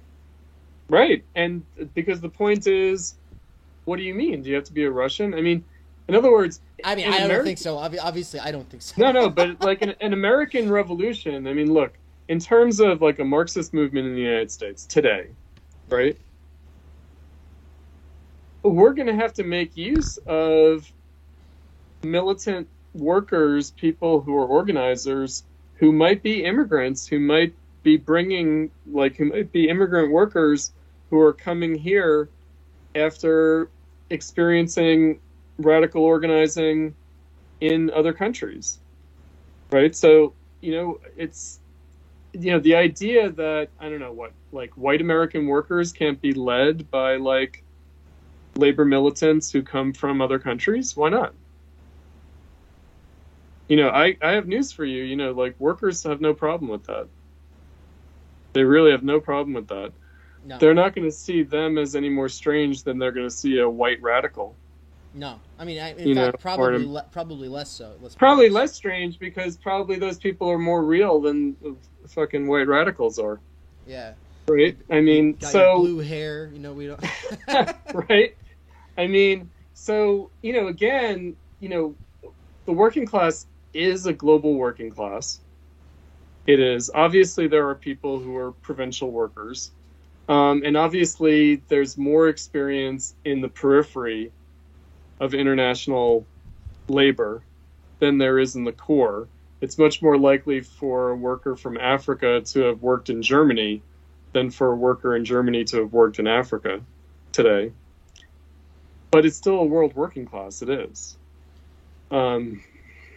So, God, I've got a lot of questions for you. So, but one that I just want to get to on this note about the global or international working class is, I think I've heard you say something along the lines of, on the question of socialism in one country versus like international revolution, Trotsky and Stalin were both onto something, and that this signed the end of a period of Marxism and is a sort of, I don't know, like a real contradiction in Marxism. I mean, I would say I'm not particularly sympathetic to Stalin. I think that, however, I do think that we're obligated to empathize with our opponents, meaning we are obligated to think about where they're coming from, why they think how they think. And so, once the world revolution kind of comes to an end in 1924, then what are they supposed to do? So Stalin follows a certain logic of trying to continue the revolution in Russia without world revolution. I mean, he's very explicit about it. He concludes that there's not going to be a revolution in Germany for the foreseeable future. And that's where he articulates socialism in one country. Now, again, from a Trotsky perspective, that doesn't mean that like Trotsky thought that there was going to be a revolution immediately in the West. But he thought that if you abandon the perspective of world revolution, it becomes a kind of self-fulfilling prophecy. Again, very much like Kautsky, where Kautsky was like, look, there's not going to be a revolution in Germany. The Russians are on their own. They're not going to be able to produce socialism. They're going to be forced to industrialize their country and be very, authoritarian and dictatorial in the bad way. And, again, it's like, well, yes, Kautsky was right about the limitations of the Russian Revolution. Stalin was right about, the world revolution's over. We got to build socialism in one country. But it becomes a self-fulfilling prophecy. In other words, once you adopt that perspective, that undermines the communist parties in the other countries.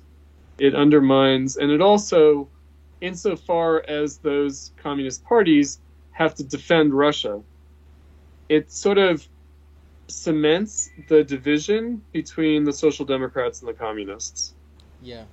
Right? And whereas precisely that's what had to be overcome. That, in other words, really the proletarian socialist movement had to be restarted in the 1920s and 1930s. And the kind of concessions and adaptations that Stalinism engaged in foreclosed what was necessary. Now, by the way, that's also the perspective of the left communists or the council communists. So they think that, like Leninism, that the problem with Leninism is that it is too restricted, too narrow, and ultimately too much identified with the Russian Revolution and its conditions. And therefore, they also think that we're kind of back down to brass tacks. We have to reconstitute the proletarian socialist movement. That's what leads someone like Karl Korsch to say, the whole history of the workers' movement belongs to us. Anyone who wants to be a proletarian socialist, they have to include Lenin and Kautsky and Bernstein, and they have to include anarchists, right? They have to include anarchism, because really we need this entire history in order to achieve what we need to achieve. We can't take for granted that it all just ended up in Leninism, right? Now, so there's some truth to that. The problem is that if you become anti-Leninist, if you become, opposed to the Bolsheviks and the October Revolution, if you just reject it, then you're really going to distort things.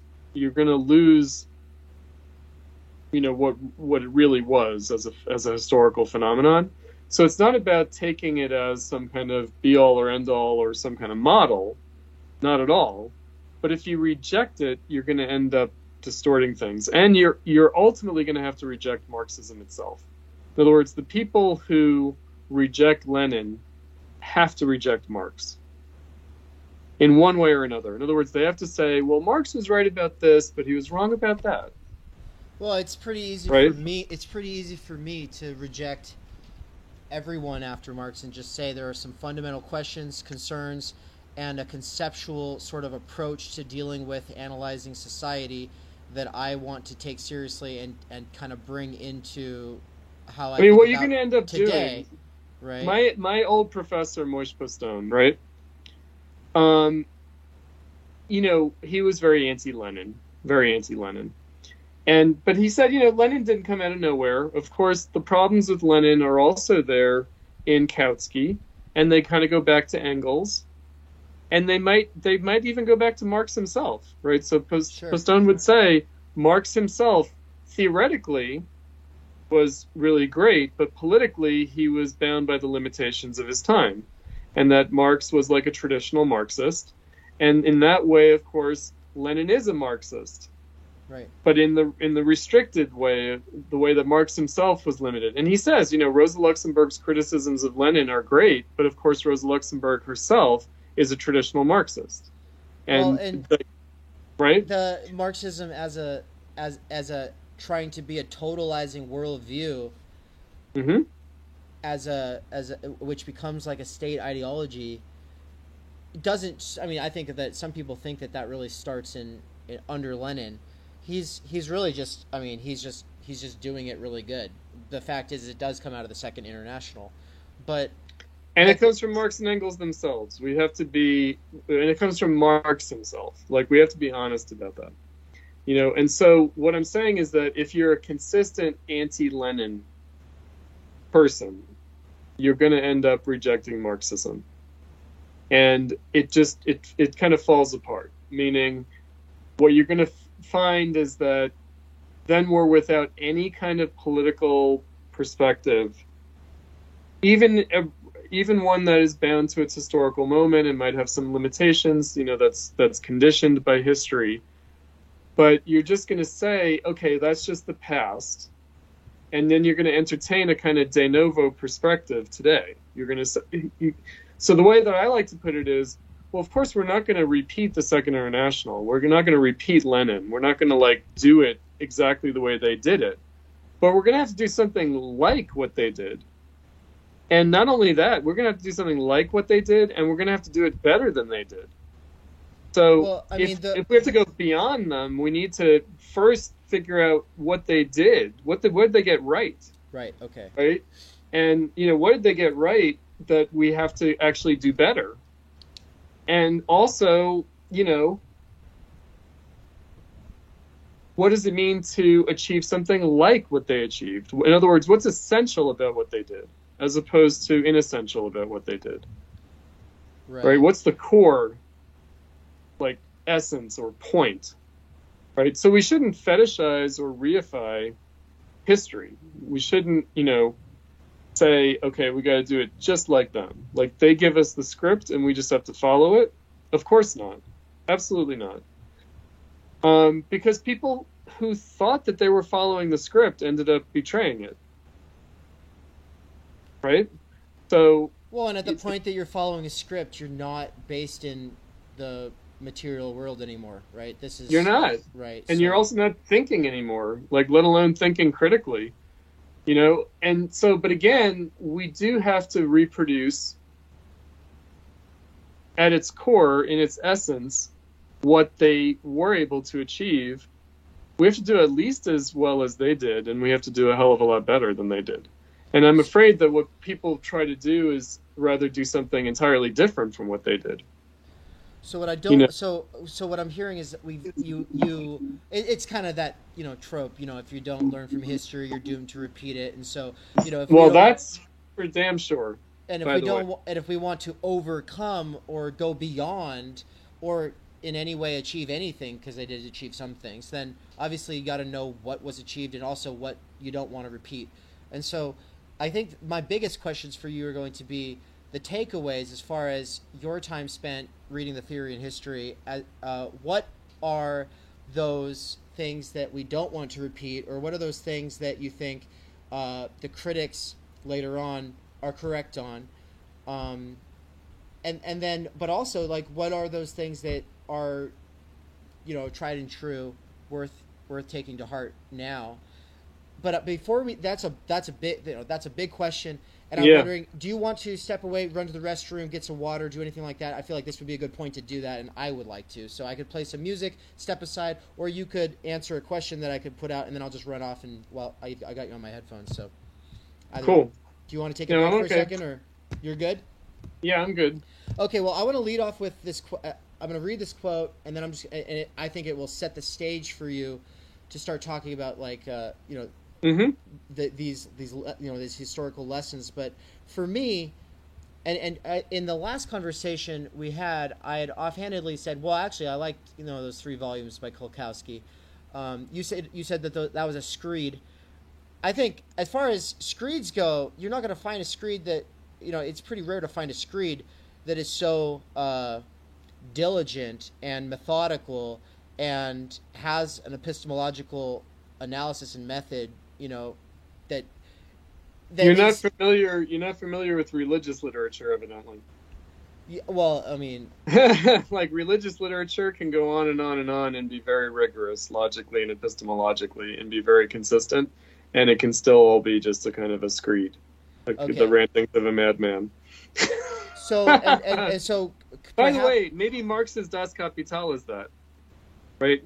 Like, in other words, there's no guarantee that Marx's Das Kapital is not just the ravings of a madman. Yeah. There's no guarantee that it's not.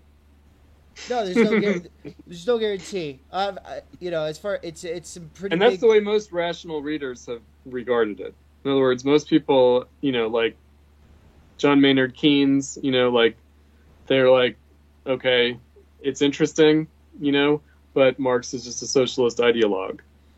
Yeah, but he also thought we'd have a 15-hour work week by now, and so Keynes is his own problem, right? No, none of these people take to heart the most important questions, I think, from Capital, or much less insights. So, and that's kind of my whole thing with Michael Heinrich and Paul Matic and also Grossman, but and Pistone, is that they're all what they're doing is showing there are fundamental things here that it just seems like none of these people like Weber or Popper or von Boerk or Mises or Friedman or Keynes took seriously or took to heart. No, it's true. In fact, they it's all true. like misunderstand it in pretty fundamental ways. And no, it's true. I mean, I was reading, because we're getting ready in Platypus to teach social theory. So I was reading Durkheim on Marx and Marxism. And we're not going to include that in the readings for the summer because it's too, like, particular. It's not, like, really core to Durkheim's own thought. Yeah. But Durkheim says, you know, it's a very elaborate theory, but you can boil it down, like the whole theory of value, you can boil down to just a few sentences, if not just a few paragraphs, right? So he's like, you know, we got 3 volumes of Das Kapital. He's like, I read it, and he's like, you know, actually, the whole theory of value is just in a few sentences, right? And you know, and he basically said, you know, the problem is that this isn't science alone, it's also revolutionary ideology. And he said, you know, that's okay. That's not like necessarily an argument against it, but let's just be clear about it, right? And so, you know, he kind of had an open-minded, you know, reaction to Marx. And he said, you know, this whole apparatus, this whole argument can be boiled down to a few kind of core points. And he understood what those are. And he said, you know, whether or not this is true, whether or not Marx's critique of capital and his theory of value is true, is unclear. And it is not proven by the 3 volumes of Marx's writings. It's not like Marx proves it. He elaborates it, but he doesn't prove it. Like, he provides a lot of evidence, but the definitive proof is lacking. And he says, because we'll really only know that if this socialist revolution happens, right? We're not gonna really know it, you know, like whether Marx is valid or not, you know? Huh?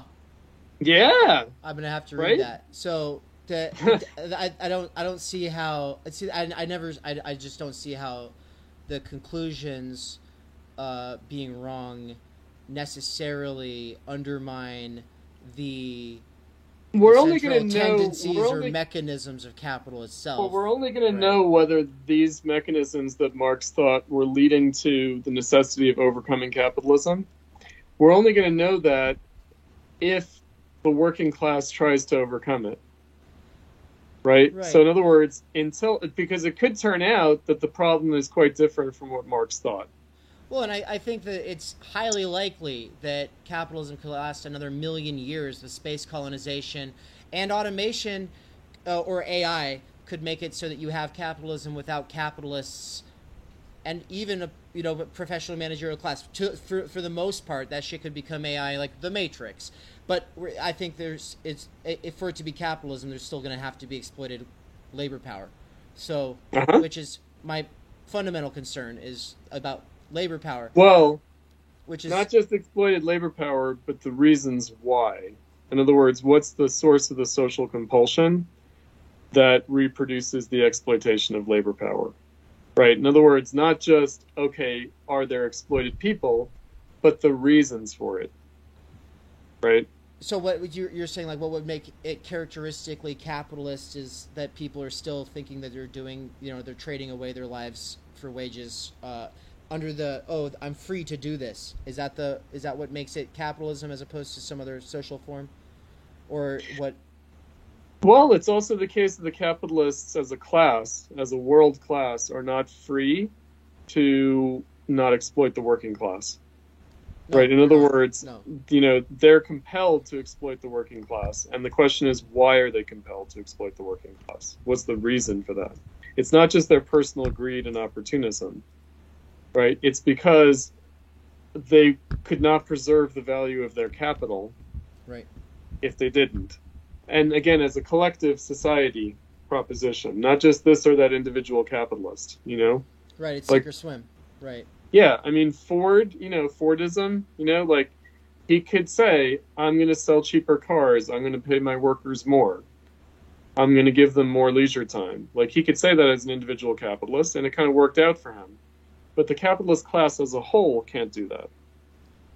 And that's the social compulsion of capital. That's why it's capitalism. It's not capitalistism. Right. Like, this system Right. doesn't hinge on the greed of capitalists.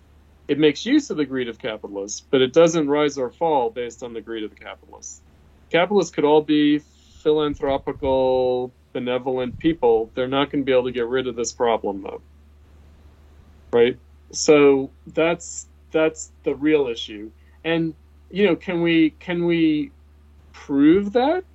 Like, in other words, it's not about like a logical proposition and a winning argument. It's about a political movement. And unfortunately today, I mean, one problem that we have today is that nobody had to argue. Like, Marx and Lenin didn't need to argue for the working class getting organized and fighting for socialism. No, the working class was organizing itself and fighting for socialism regardless of Marxism. Right. Whereas today, it's like Marxists are really reversed from what it originally was, right? Which is strange, which is peculiar, and which is a real liability. It's a problem, right? Because it raises the question of if it's even possible. You know, you brought up Woodrow Wilson. You know, and this book by John Taylor Gatto, Weapons of Mass Destruction, has a quote by Woodrow Wilson in, I believe, 1909. He's responding to Bolshevism. He's responding to, obviously, the Socialist Party in America. And he says, no, in America there will be two classes of people. One, by necessity, must be much larger than the other, and it will be of people who forego the luxuries of liberal education, and that it will instead be people who are doers. They will be practical people who are doers, and the other class, much smaller, will be of knowers. And, you know, so, and this is, he's a progressive, you know, famously. And so, like, he's rolling out a progressive view of public education, which is taken for granted today. And, and, you know, so, like, the current education system, as well, which, and, you know, he goes into this, like, from the outset, the idea of age-segregated, compulsory schooling with this kind of grading system as it currently exists is all a part of creating hyper-intensified intra-class antagonisms that people create their identities around. And it makes it almost impossible to organize people or for people to be able to actually have solidarity. And then the internet itself is developed by people who are into cybernetics and anti-communism. So there's just, like, cooked into how everything is built. Cooked into how everything is built. The old socialist movement. So we tend to think of movements as starting with young people. Yeah. That's not what the old socialist workers movement was. No. In other words, it wasn't like, you know, young people who don't know whether they're going to become a professional or whether they're going to be a wage laborer. It was about people who were adults, who were wage laborers, who understood this was their lot in life. Right. Right. They weren't thinking, you know, of course there were some who always wanted to be petty bourgeois and maybe believed in get rich quick schemes, but, you know, those are like few and far between. It was rather people who understood, okay, I'm a working person, this is my life, you know, and what can I do about it, right? It wasn't, you know, kids in school who really want to be professionals, right, who don't want to be wage laborers, right? So that's another problem. You know, and again, Marx and Marxism. So Marx and Engels arrive on the scene, and there's already a working class movement for socialism underway. And then the later Marxist movement, right, really takes leadership of an existing movement, doesn't create that movement. And they are able to do that only because that movement has what appeared to have been an objective logic of its own. So they could kind of foster a subjective awareness, raise the horizons of that movement, but that movement existed. Which means but anyway, the theory all the way through is kind of based on a situation we're not in. Yes. So the question of what is of use then becomes a huge problem. And then, and for me, at least, I think that what I like about Platypus is that you struggle with that problem and take it seriously, Yeah. as opposed to being like, no, we can just keep repeating these scripts. But as far as the Mm-hmm. use value of appealing to, or even trying to salvage the good name of Bolsheviks, I just want, this is the quote from Main Currents, Volume 3, I'm just going to go for here, where Okay. he uses Trotsky, and it's basically, this is all Trotsky. So it goes, the state is, of course, organized in the interest of the working masses. This, however, does not exclude the element of compulsion in all its forms, both the most gentle and the extremely severe. In the new society, compulsion will not only not disappear, but will play an essential part. The very principle of compulsory labor service is for the communists quite unquestionable. The only solution of economic difficulties that is correct from the point of view both of principle and of practice is to treat the population of the whole country as a reservoir of the necessary labor power. The principle itself of compulsory labor service has just as radically and permanently replaced the principle of free hiring as the socialization of the means of production has replaced capitalist property. Labor must be militarized. We oppose capitalist slavery by socially regulated labor on the basis of an economic plan, obligatory for the whole people, and consequently compulsory for each worker, and without which the replacement of capitalist economy by the socialists will forever remain an empty sound. No social organization exempt the army has ever considered itself justified in subordinating citizens to itself in such a measure and controlling them by its will on all sides to such a degree as the state of the proletarian dictatorship considers itself justified in doing and does. Now I'm almost done. We can have no way to socialism except by the authoritative regulation of the economic forces and resources of the country and the centralized distribution of labor power in harmony with the general state plan. The labor state considers itself empowered to send every worker in the place where his work is necessary. The young socialist state requires trade unions not for a struggle for better conditions of labor. That is the task of the social and state organization as a whole, but to organize the working class for the ends of production, to educate, discipline, distribute, group, retain certain categories and certain workers at their posts for fixed periods. To sum up, the road to socialism lies through a period of the highest possible intensification of the principle of the state.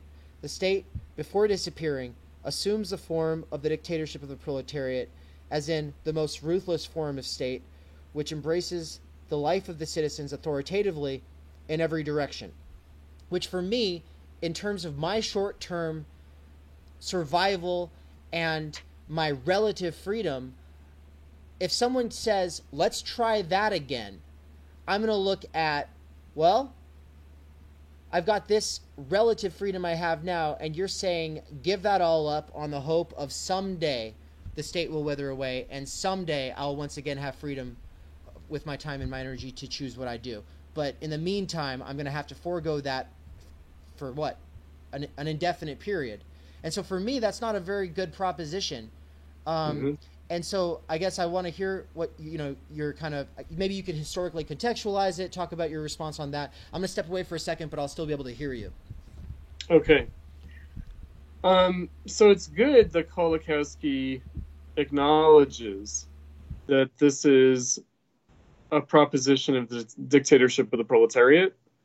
In other words, that it's meant to be a transitional phenomenon. It's not meant to be a permanent feature of socialism or communism. So the question is how much the experience of the Soviet Union, Eastern Europe, China, Korea, Vietnam, Cuba is really applicable or appropriate to what that would mean in a place like the United States. So I always like to make reference to a piece by Trotsky called If America Should Go Communist. And it's from 1935, so it's from the period of the New Deal. It's from the period of the Great Depression. And he says, look, what we, Bolsheviks had to try to accomplish in Russia in the early years of the revolution through state compulsion would happen in the United States through the power of the almighty dollar in the dictatorship of the proletariat, right? So, he says, look, we had to work with what we had to work with, namely the state. And in that way, the state in the Soviet Union, which was not the dictatorship of the proletariat, by the way, not really, because dictatorship of the proletariat is an international proposition. It's not a country by country. Not only is socialism not a national proposition, but the dictatorship of the proletariat is not a national proposition. But, so there is continuity between the Tsarist state and the Russian revolutionary state, just as there was in Eastern Europe and in China and in Korea and Vietnam. That continuity being what?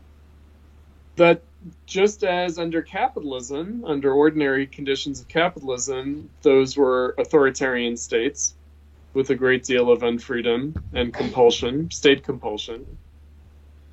So it was the case after the communist revolution, right?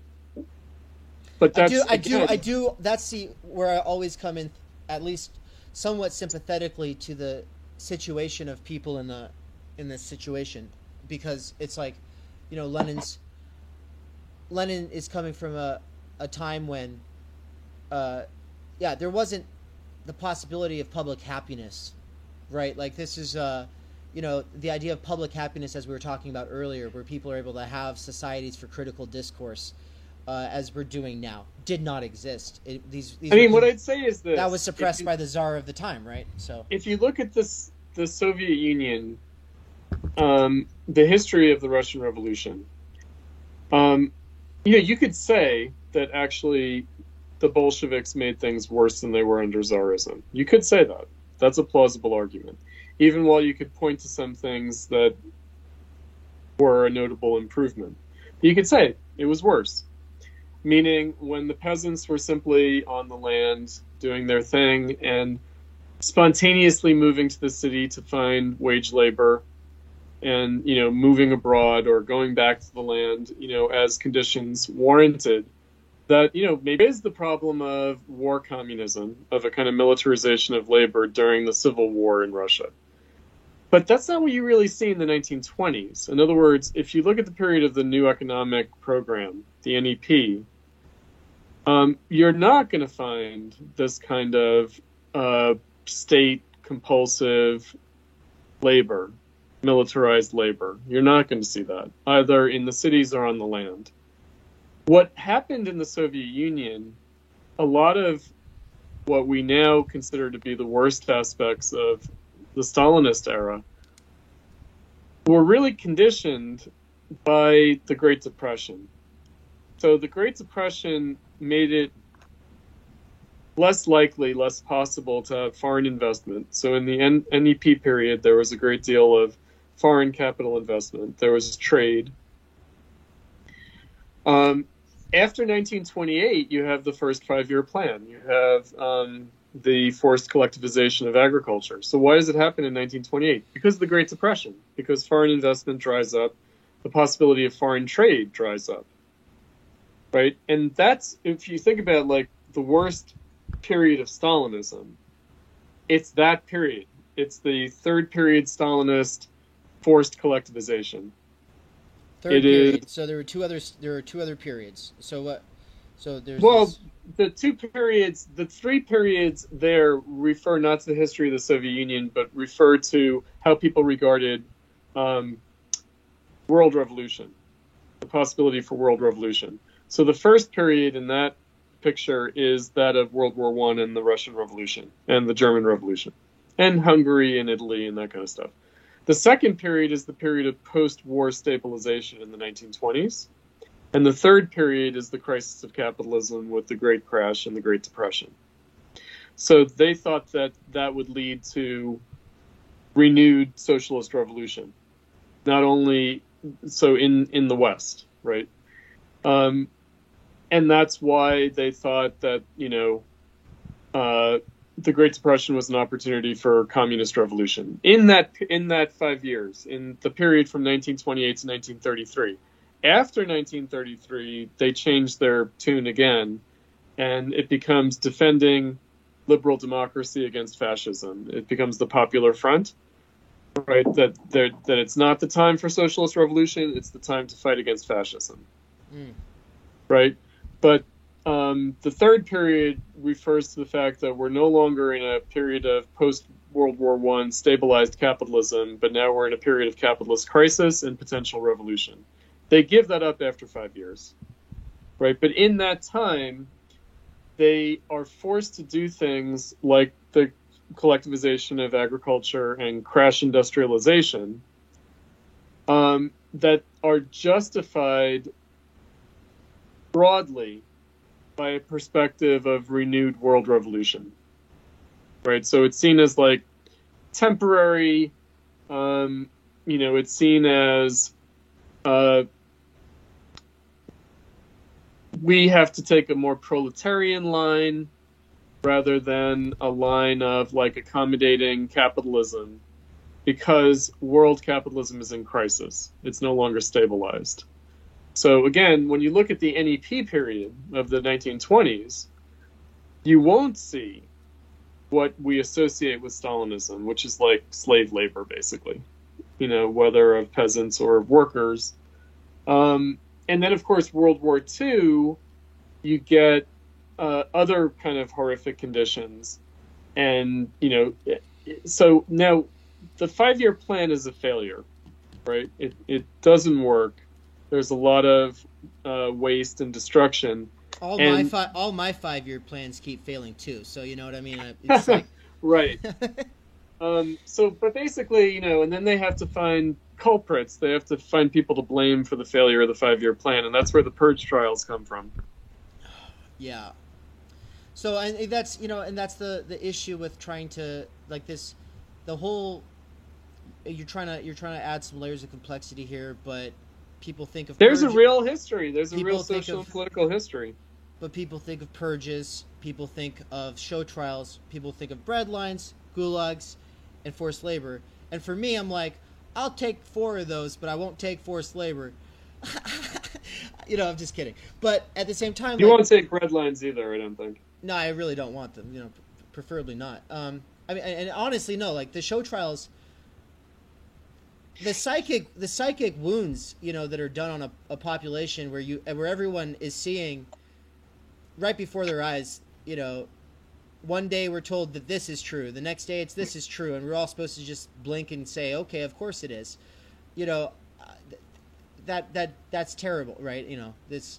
So I don't really mean to justify that. I would say that there's no reason to abandon the original Marxist vision, which is that the compulsive aspect of the dictatorship of the proletariat is going to be minimized as much as possible. In other words, it should not appreciably exceed the compulsion that exists under capitalism. I mean, basically the idea is that any proletarian socialist revolution is going to inherit the same capitalist compulsion from this existing society. It's not like you can wave a magic wand and do away with the needs of this society overnight. You can't. The issue is going from coercion to just outright forced, right? Like this is, and you're saying that's not the goal, and in fact that you're saying the original, it's not. What did you say? It's not supposed to be appreciably worse. Is worse. Yeah, it's not supposed to be appreciably worse, and so again, it could very well be. I mean, this is the thing. We're looking at a history of revolution, especially when we're looking at Russia and China, but also Eastern Europe after World War II, and, Vietnam, Korea. Cuba, it's a little bit different. But we are looking at countries where there was a great deal of devastation, and that was the condition for revolution. Right. Right. And so, proletarian socialist revolution in the United States, and it would be a shame if the conditions for that were World War III. right? So it shouldn't be that this society has to, at a material level, be completely devastated in order to have socialist revolution. It should rather be something quite different, namely that it should come out of political crisis. It shouldn't come out of economic desperation and social destruction. It should come out of political crisis. And in that way, the building of a socialist party, a true socialist party, an oppositional socialist party, a socialist party of irreconcilable opposition, the growth of such a party would itself produce a political crisis in the United States. In other words, it itself would generate a political revolutionary possibility. Right, so it's not like, again, when we think of ourselves as like, I don't know what, we're like some marginal subculture here on the left, and we're just waiting until like the zombie apocalypse, and then that will be our chance to take over. It's like, fuck no, that's not, we wouldn't want that to happen. That's not going to happen. That's not desirable. That's not what we should want. We should want to build upon the wealth, prosperity, and sociability of people as they are now. We shouldn't want them to be like degraded and antisocial and horrible and brutalized, right? And desperate that they're willing to do anything. That's not the basis for socialism. No. Right? So this kind of nihilistic streak is the pits. Like, no. We have to reject that completely. You know, and working class people, of course, would never accept that, like, nihilistic view. They would never accept that nihilistic view. Not in any kind of majority, you know. I mean, of course, there are countercultural working class people. There are. But sure, yeah. That's not the point, right? The point of Marxism and socialism is not to be, like, the most goth, you know? Right. This is what, I mean... me and my regulars on the channel here, like, called normie socialism, is, you know, it's the idea that, like, yeah, we might be some fringe weirdos, but the things that we particularly believe in our specificity aren't necessarily all going to be very mainstreamable, and that shouldn't be the goal, is to make that all, you know, the normal sensibilities. No, like, the goal is to center regular working people, and not, you know, we're fringe weirdos, but we're not trying to make the norm. Too much so. Hopefully not too much so. You know, in other words, we should try not to be, as much as possible. Right. You know, not to say that we should be normie exactly. You know, the point is that people in this society suffer a great deal, and obviously, like, normies, like, have nervous breakdowns, go postal, become addicts, commit suicide all the time, right? So, you know, there's a lot of dark stuff even in your normal people, right? That's just there.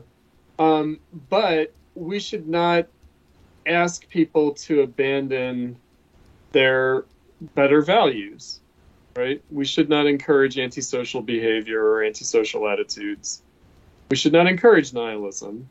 Right. We might be able to help people make sense of their nihilism so that they don't go postal or, you know, become drug addicts, right? Or commit suicide. You know, we should, you know, help them understand how and why they're suffering the way they are. Right. And, you know, maybe some bohemian intellectuals like ourselves, you know, can be some kind of a bridge, you know? But we should not, like, look at people living in this society and struggling and thriving also in this society. We shouldn't be alienated from those people. We shouldn't see them as the problem, right? Well, and a lot of the people who do come to, through my channel, for instance, you know, and into philosophy and theory more generally, burnt out in just, you know, just trying to survive, and had been struggling with a variety of things, and philosophy and theory became like a sort of way out of being suicidal in a sense. Like, in the sense that you're talking about, you know, for instance, like discovering reading A Strange Labor did that for me in a very significant sense, right? It explained to me like the prior decade of blaming myself or like loved ones for things that were larger structural issues. Right? Yeah. And so like and to me like that made in a sense it made it so I could forgive myself and other people who I had been blaming for problems that and that helped me overcome a lot of things. I think that a lot of people have that experience as they come to these kinds of things. And so, but at the same time, what I was getting at with normie, when I use the term, when a gamer uses a term and it comes out of gamer culture, they just mean non-gamers. But because that's not the sense I'm using it in. I mean people who aren't spending all their time in philosophy and theory. That's all I mean. And I don't expect that in a post-class society, everyone's going to spend their time doing philosophy and theory. I need to be able to, some need to be able to. I mean, there is a role for the socialist intelligentsia. There is. I mean, again, bring it back to Lenin, right? And bring it back to Marx and Marxism, and also Adorno, right? There's a role for a socialist intelligentsia. Now they can't simply be taken in their own terms, but neither can the working class be taken in its own terms, right? It's the cross-fertilization. This is the Kautsky merger formula. It's the working class and it's the socialist intelligentsia. And their combination, which also embodies a contradiction, right, is necessary, right? But neither can be taken in their own terms. And, again, we should not shy away from these things, right? So it's not about like culturally valorizing the working class as it is, nor is it taking our own counterculturalism or our bohemianism, at face value, right? Like we need to understand where that comes from, right? And it does come from the contradiction of this society. It does come from the contradiction of this society in its own values. I mean, I think that, Kolakowski is traumatized by Stalinism. He is.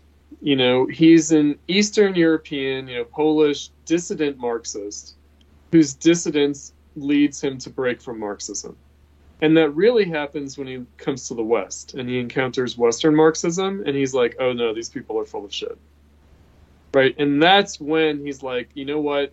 If these people were in charge, they would just do the same thing as was done in Eastern Europe. Right? And so that's when he has this moment of like, it's all bullshit. Right? And by the way, main currents of Marxism, by Marxism, he means socialism, meaning he thinks that the problem goes all the way back to the first socialists, like long before Marx.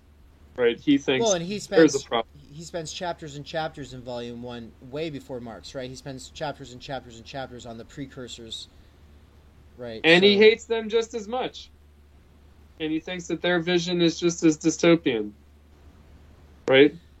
Not a lot of hate comes through. It doesn't, it doesn't come through. That's because he's trying to show the movement in its innocence. In other words, he has to account for how something that was so well-intentioned could go so wrong. Right. Right?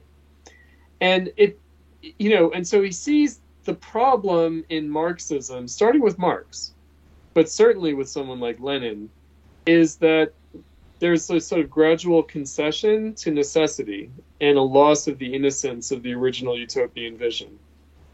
But he does think that the original utopian vision was also misplaced. I mean, Kolakowski becomes a born-again Catholic, like Christian. When he writes the main currents in Marxism, he's a total Christian, right? So his view is theological, which is that any attempt to fundamentally change the human condition is bound to fail. That's his perspective. You have to understand that's behind every word in that book. All 3 volumes is the idea that you cannot secularize heaven. Socialism is trying to bring heaven down to earth, and that's actually the devil. And I suspect he's probably written as much elsewhere. Yes. Yeah. Right? So, Kolakowski's an interesting thinker, but by the time he writes Main Currents in Marxism, he is fundamentally, he thinks it's a theological, ontological proposition that socialism is bound to fail. And so, of course, he's concerned, that under the guise of realism, like maybe Leninism is the worst, because it's saying, well, look, in order to achieve heaven on earth, first we have to do these things, right? So it's not like the utopians who might skip that part. Yeah. Right? And so because Lenin is willing to say, sacrifices must be made, or whatever Kolakowski thinks Lenin says, because of course he takes all sorts of arguments from Lenin and mixes them up, right? So arguments made before the revolution, arguments made after the revolution all become kind of one thing. And, it's like, he's saying this is at the heart of Marxism. Right? And ultimately, though, it's a problem of socialism itself. And it's that might be true. That might be true. In other words, like maybe the theologians are right. Maybe like socialism is the ultimate blasphemy because we're trying to usurp the place of God, right? Maybe they're right about that. Who knows, right? Again, Marxism is based on the idea that capitalism has a contradiction that's going to entail a great deal of social destruction that might not be necessary. In other words, there's no reason to accept it as human nature, right, or as the human condition, or as some ontological truth that ancient religions already understood and that we've simply forgotten, right? The idea is that capitalism is something new and different.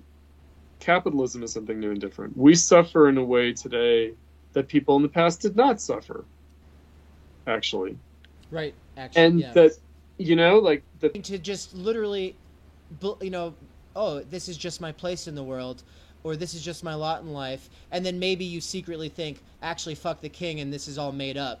But, instead, no, we live in what we live in today is, no, you're responsible for your failures, and get back to work, so as an Amazon warehouse employee now, I can say there is something radicalizing about. I mean, I think for people who are in these warehouses, when you're in there, I don't know if you've seen the insides of these. Have you seen the insides of these things? Only by representation, not in the flesh. No. Okay, so these things are, massive. We're talking bigger than the biggest malls. We're talking bigger than like 10 Walmarts stacked on top. Oh yeah, yeah. Uh-huh. Right, yeah. And I'd say like 85% of that space is automated, right? Uh-huh. So, all I have to do is match colors, and I get to listen to audiobooks, so it's nice. I just match colors, and the overwhelming majority of that building is sectioned off. Humans can't go in there, and it's just all of these things moving on their own the whole time. And so it's just like that is the kind of potential, that obviously can lead to serious transformation. And if people see it, I think that it's hard to still believe that things are going to keep being the same way in 10 years or in 20 years, right?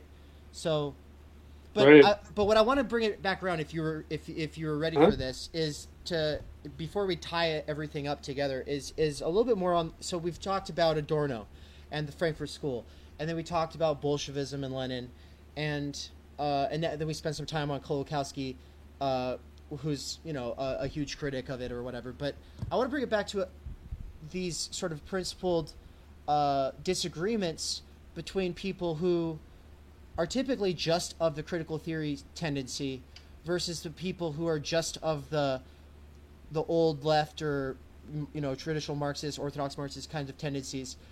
Usually it's never the twain shall meet. For some reason, Platypus has been able to, for a long time now, since 2006, foster a discourse where the twain do meet.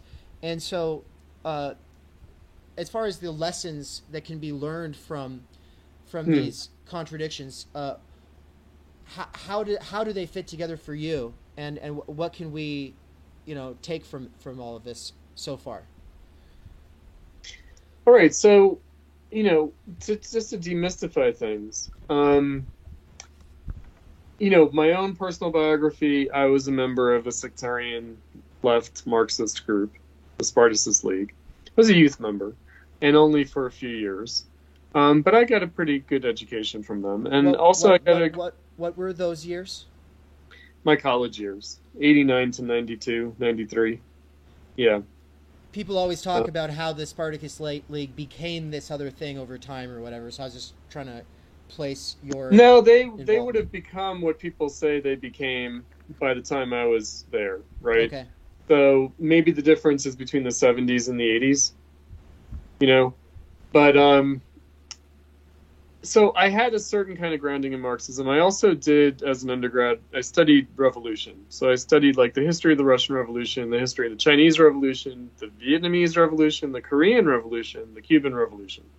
I studied these revolutions in detail, in terms of concretely what actually happened, and what were the, objective conditions, what were the political disputes, ideological differences, the debates.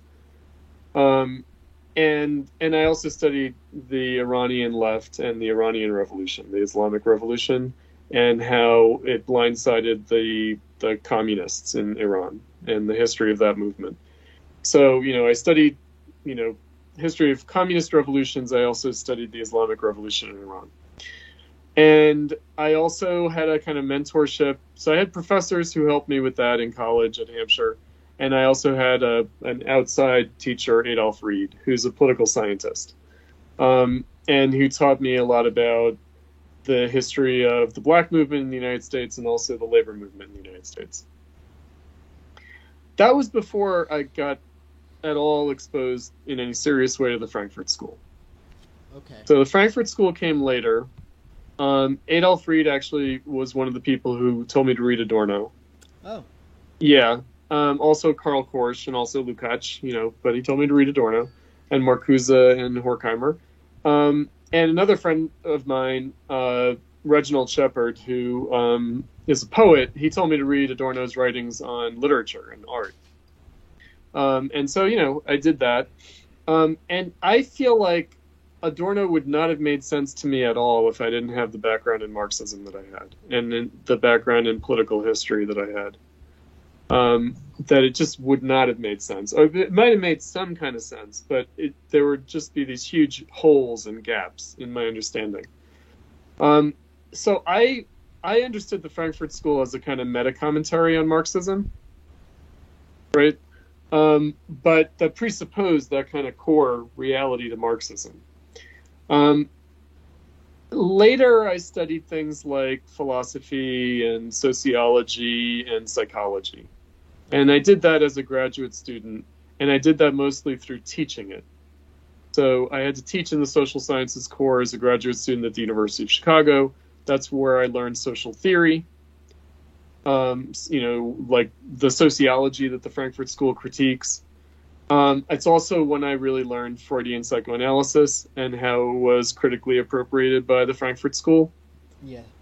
It's also when I studied with Robert Pippin, who's a kind of latter-day Hegelian. I studied, Kant and Hegel and Nietzsche and philosophy. But really under the guidance more of Adorno's writings on philosophy. But, I also had some academic setting for it. And then I started teaching it also, which you only really learn something when you have to teach it. Right. That's the real truth. That's the problem. That's a problem. So you need students. It's a problem if all you're doing is listening to videos and maybe reading some stuff. That's why you got to get engaged with something like Platypus or start a channel or do something. Yeah. Right. But so anyway, I kind of came to these things maybe in some backward order or something. I had exposure to Marx before the Spartacus League. I didn't really do the full dive into Marx until later. Until I was a graduate student. And that's where Moïse Pastone really helped me tie things together. I had read Das Kapital, but I feel like 90% of it went right past me, right? And so, I had this sense of how Marxism had fallen apart, had disintegrated. So it had disintegrated. One way of thinking about it is it had disintegrated into like the theory going off in one direction and the practice going off in another direction. And that on both sides, there's a huge deficit from their separation. Right, so the Frankfurt School, kind of notoriously, they're like Marxist theory divorced from practice, right? But then Marxism, as a political practice, Stalinism most of all, but also, the kind of non-Stalinist or whatever Trotskyist, like sectarian Marxist left, pretty much is anti-theoretical, pretty much atheoretical, not really able to explain that self-critical dimension, right? Marxism just becomes like the best version of socialism or communism, the most consistent socialism or communism, and that's what scientific socialism means to them. Whereas I had the sense that, oh no, it's a critique of socialism, and actually a lot of what the Marxist left they were the kind of socialism that Marx critiqued. Yeah. Right, that they sort of reproduced that, however, in a kind of very small, marginal, degraded way. Right, so my sense of these things is, I know what needs to happen, but I also am very sober and humble about what I can do, how I can contribute to this, and how I can't. So my ability to go out and organize the working class is pretty much non-existent. Not because I couldn't, but because that's just a different kind of task that I'd have to, dedicate a lot of time and energy to, that I just don't have, and it's not my kind of native environment. I'm an adjunct faculty, so I guess I could get involved in organizing like adjunct faculty and unionizing like adjunct faculty or something like that. But that's not socialism. That's pretty much liberalism. And, that's cool, and I'm sympathetic to that. But I've decided instead to really focus my extracurricular activity, my leisure time activity, into doing stuff like this, into Platypus, right, which was started by my students. And, students at elite schools, students who might become wage laborers, but might become professionals, intellectuals. So, they were students who were interested in Marxism, who were leftists, and, and I felt like, okay, so you want to be a Marxist intellectually, you want to be political about it. I actually have something to teach you. I have something to help guide you in this.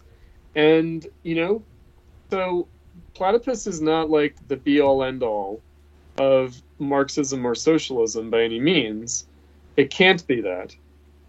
But it's an important piece of the puzzle, right?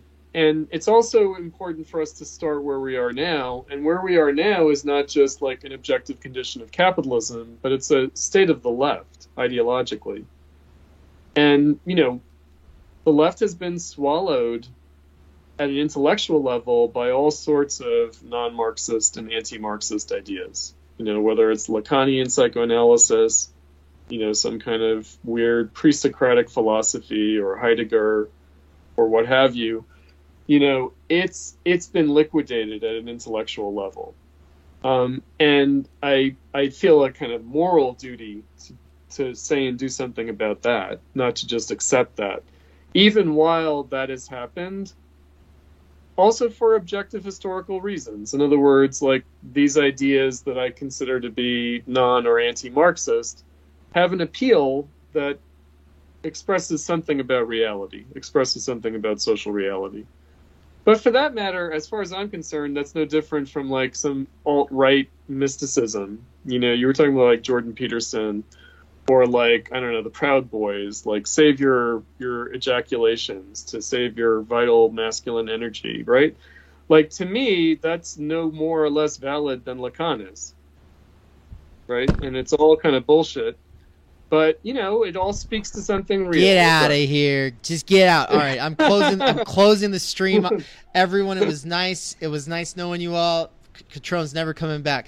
No, and I think that there's a good case to be made that you are wrong on Lacan, because and I think that for a lot of these people who are heavily influenced by Heidegger and Lacan, I personally can't stand most Lacanians and Derridians and Foucauldians. I've been to conferences back in the day, and I just like they're different.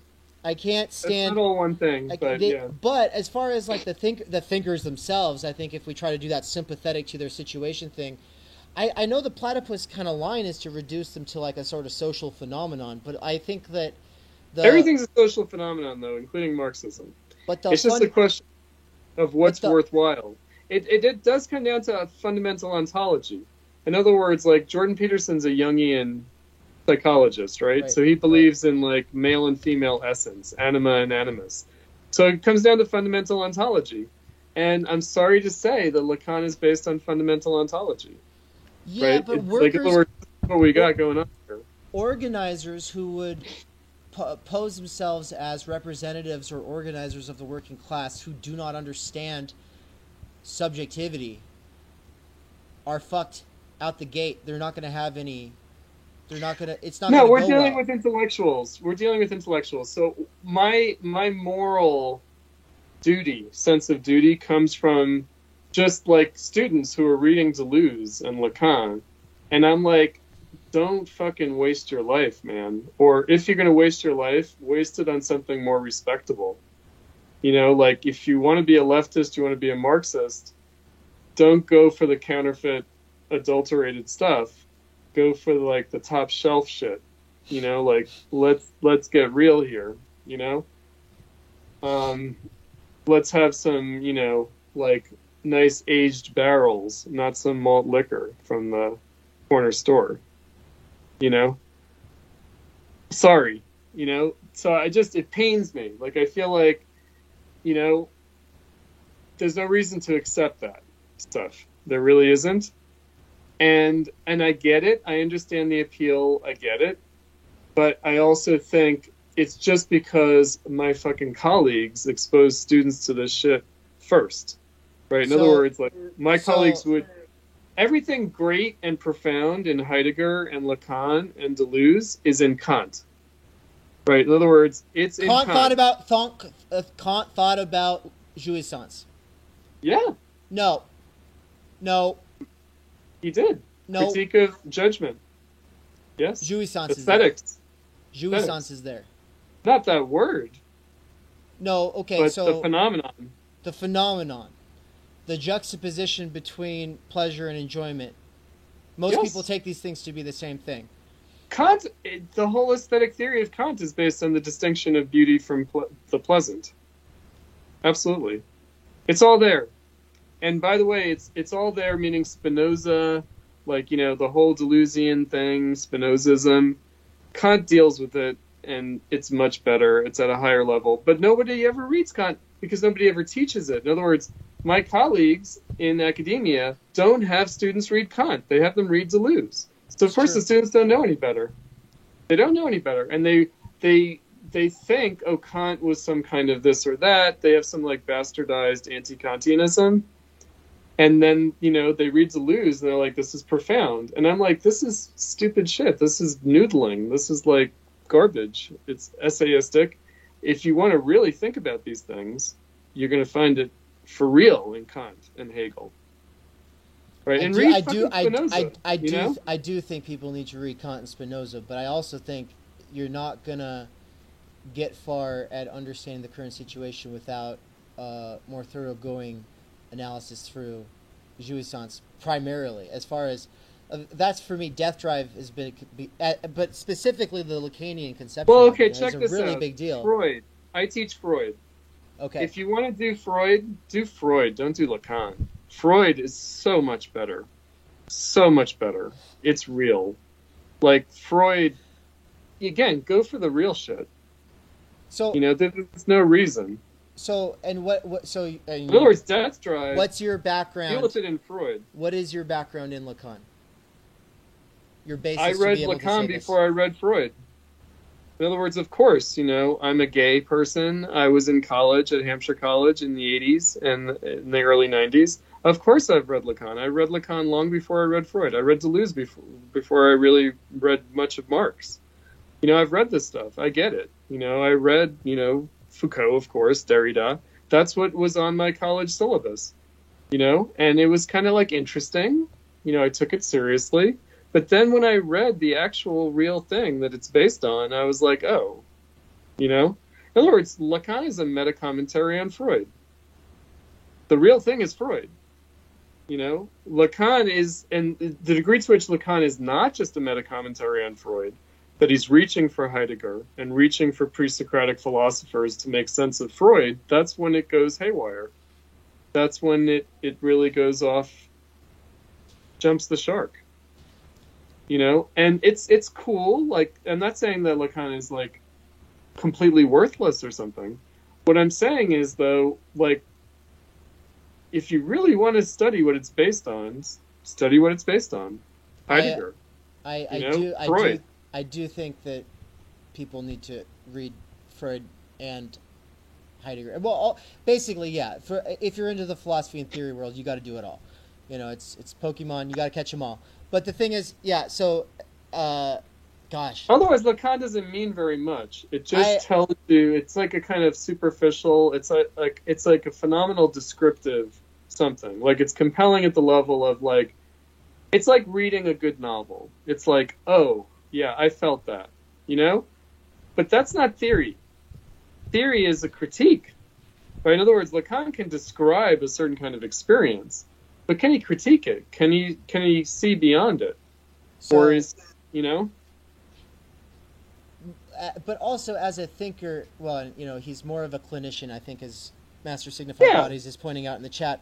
But there are a fundamental set of assumptions and phenomena that he is working through, and he's dealing in the aftermath of Heidegger's fundamental critique. He's also dealing with the aftermath of Freud. In other words, and this is where the Frankfurt School is really important, because the Frankfurt School understands why not only Lacan but others go to the pre-Oedipal psychology, deal with these sorts of narcissistic things and, the death drive and this kind of stuff.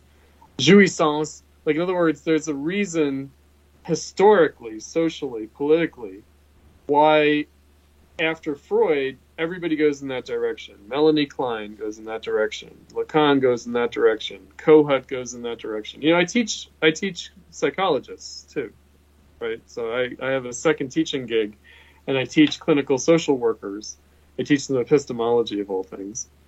But I also teach them psychoanalytic social theory. And, there's a reason why psychoanalytic therapy has to change after World War II. But the Frankfurt School deals with that. Marcuse deals with that. Adorno deals with that. They address it. They don't just say, oh, this is where Freud was wrong, right? It's rather, this is what psychology is becoming in capitalism. Sure. Right? And in other words, it's not like,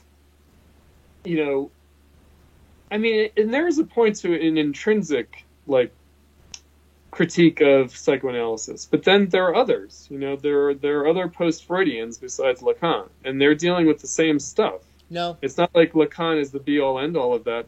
But why do kids only know about Lacan? Because it's what's taught in school. It's Zizek. Let's be honest. Yeah, it might be Zizek. I don't want to blame Zizek for everything. No, I want to give him credit. You want to say that would be blaming, but He's falling into like a kind of world that he's part of. He's part of the, whatever it is, Ljubljana School of Psychoanalysis. So he's part of the same world, broadly speaking, the same intellectual world that academia comes from. I mean, he is an academic in that way. And so there's an audience for him precisely because there's a whole generation raised on Lacan who are, ready to have Zizek say, and this is why this political phenomenon relates to this psychology, right? So, Zizek didn't cause it. Now, I'm here, look, I'm in my 50s, I'm older than you guys, And basically, I'm here to tell you, it's not like Zizek came down on a spaceship on the day that the Earth stood still, right? There's a whole history before this, right? And so when I first read Zizek, I knew exactly where he was coming from. Whereas I feel like you guys, whose first introduction to Marxism and leftism is Zizek, you think Zizek came from like Mars to pass judgment on the world. I will say, right?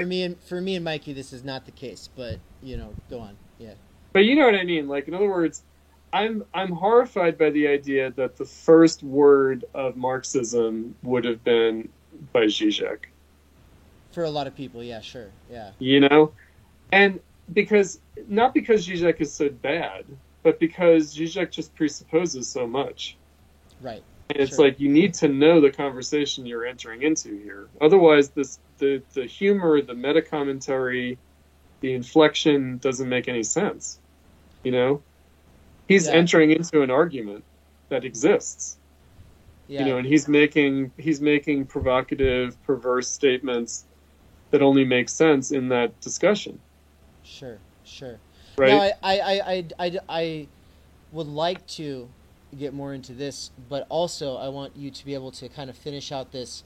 What you were doing was demystifying and giving your own kind of little biography here, in terms of. And I'm not sure exactly if where you wanted to be in that, or do you want to kind of tie that together and get back into Adorno before we close out? Because yeah, maybe we should probably wrap up. But I was going to say that Adorno was received by the New Left, and also later, I feel like in the English-speaking world or outside the German-speaking world, and then maybe back in the German-speaking world, in the New Left era and then in the postmodernist era. And again, I was kind of close enough to that time in my own education to see how Adorno was being read as a Heideggerian rather than as a Marxist. And basically, people were trying to assimilate Adorno and Lacan and Deleuze and Heidegger and whatever, right? And Frederick Jameson did a lot of damage in this regard because he seeks to reconcile Frankfurt School critical theory with French, post-structuralism and postmodernism. And I'm just aware of the fact that that is itself a historical symptom. That's a symptom of the 80s. And it's a kind of liquidation of the Frankfurt School in favor of postmodernism. Even though Jameson was actually trying to do the opposite. What he was trying to do was like convince the postmodernists to become Marxists. And you could even say that maybe Zizek's trying to do that too, right? Maybe. But I also feel like Zizek really is a Lacanian in the beginning and at the end, meaning... he said that he's more of a Hegelian than a Marxist in his debate with Peterson, actually. So, right. Yeah. Right. A Hegelian, right, but a Lacanianized Hegelian, this kind of funny way of reading Hegel. Again, I don't want to like rag on Zizek at all. Are you very familiar with the work of Todd McGowan or the book specifically Emancipation After Hegel? Yes, I know his work a little bit, and that in particular would be, I think, the only thing that I know by him, actually. Okay. And so, again, I'm also familiar with how there's been a kind of return to Hegel after the 60s. Robert Pippin's part of that. There's a kind of neo-Hegelianism. And it's this idea of the teleological Hegel of synthesis, right? The teleological Hegel of synthesis is wrong, and he's a lot more this thinker of contradiction. That we got to emphasize that, and that to not do so and just to write him off as an idealist is a mistake, right? Certainly that's true.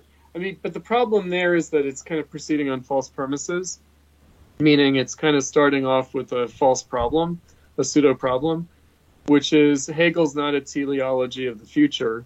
That would be Marx, I guess, because he's a socialist revolutionary. I guess people think that there's some Hegelian teleology to Marxism that's a teleology of the future. I don't think that that's really true of Marx either.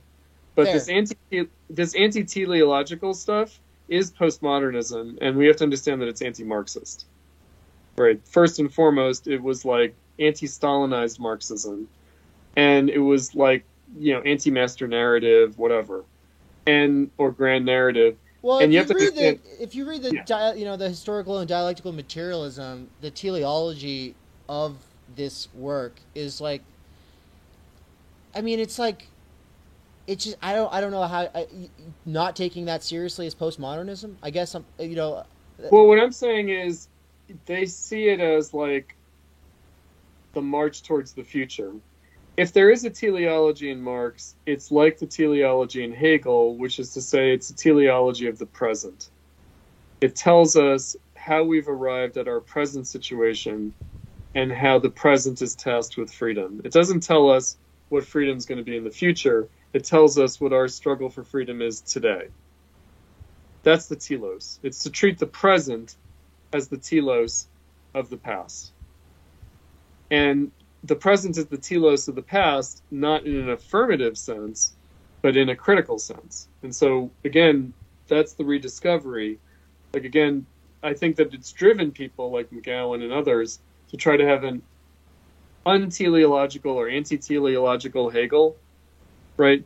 But Hegel's original point about like any kind of telos of history is that it's a telos of the present. It's not a telos of the future. It's not like something out there that we're moving towards. It's where we are now and how we got here, right? And so where does the contradiction of the present come from? That's the telos. So, I think that, again, because of Stalinism and because of the failure of Marxism, there's this misplaced anxiety about Marxism and about Marxist Hegelianism that I think is just a false way of posing the problem. Right? The problem is not, that Hegel and Marx think that we know what the future is and that we have to subordinate ourselves to that future. It's rather, no, we have to discipline ourselves in the task of freedom now, today. And what does history tell us about how we got here now? Right? It's about history. In other words, history is about the past. History is not about the future. History is about the past, first of all. But how we understand history is how we understand the future, right? So this is... No, it's how we understand the present. We don't understand the future. The future doesn't exist. But the present doesn't make sense out of how we are interpreting ourselves vis-a-vis past and moving into future, right? Like... Yes, but the future is going to be what it's going to be. Meaning, we don't know it. What we know is what the present looks like in its movement. Right? And so, again, the dictatorship of the proletariat, if you look at Marx, it's defined negatively. Right? And even communism, for Christ's sake, is defined negatively. It's the absence of capitalism. It's the absence of capitalist compulsion. It's the overcoming of capitalism. It's not defined positively. It really isn't. Well, so I almost want to stick on this McGowan thing because I just want to defend him to my last dying breath. But I think you're dropping all these hot takes here at the end, and it's like, well, now I want to go for 6 hours, but we probably should start wrapping up at 7:00 where you are now. So, what I guess a couple closing out questions then.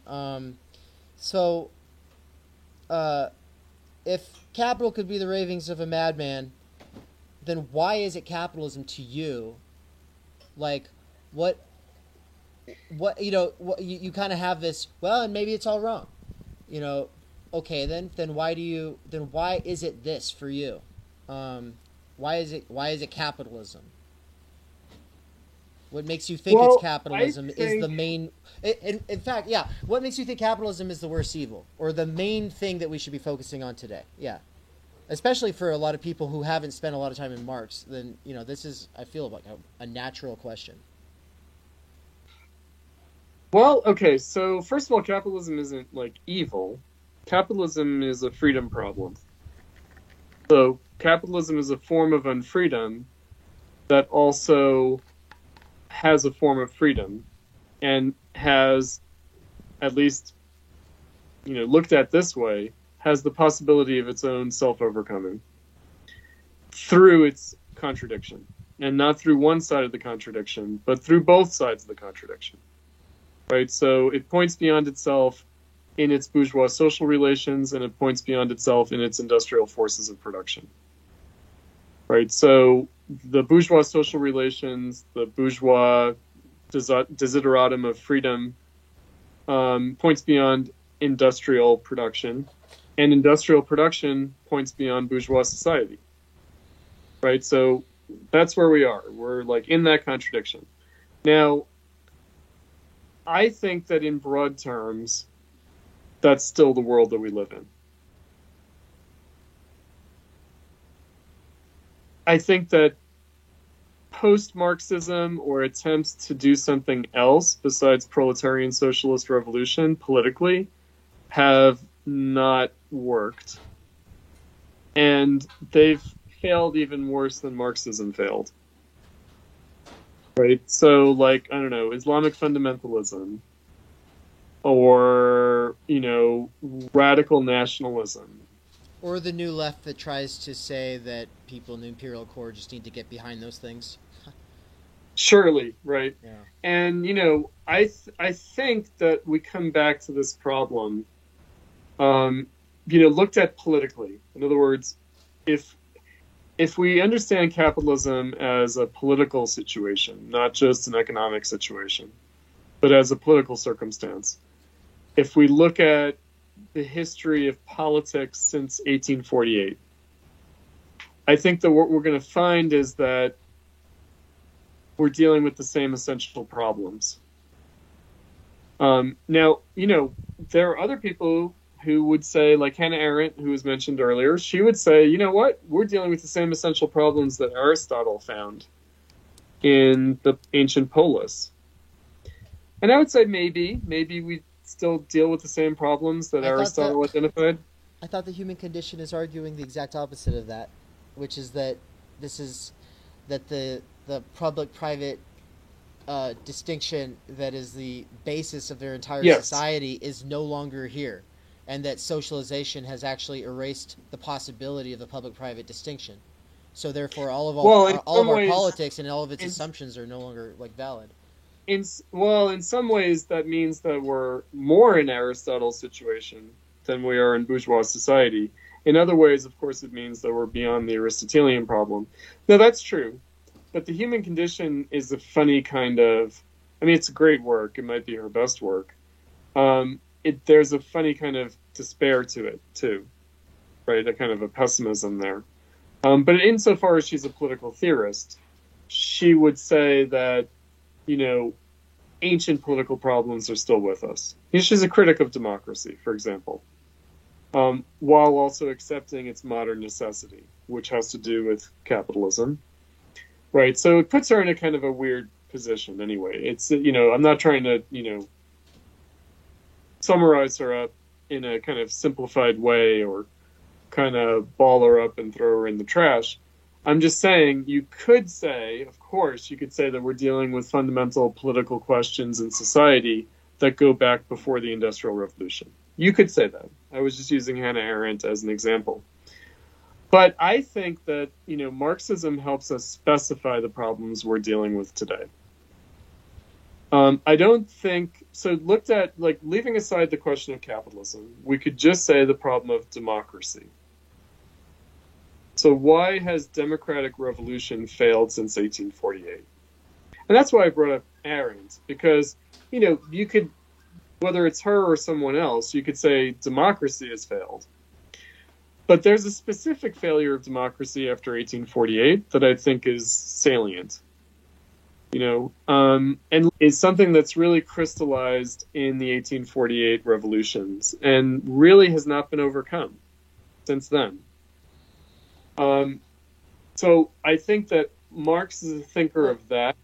And it kind of takes on a new meaning in the age of invading other countries and assassinating leaders and installing coup, regimes as a way of democratizing other countries, right? Like, so that's where Dugin. Don't forget.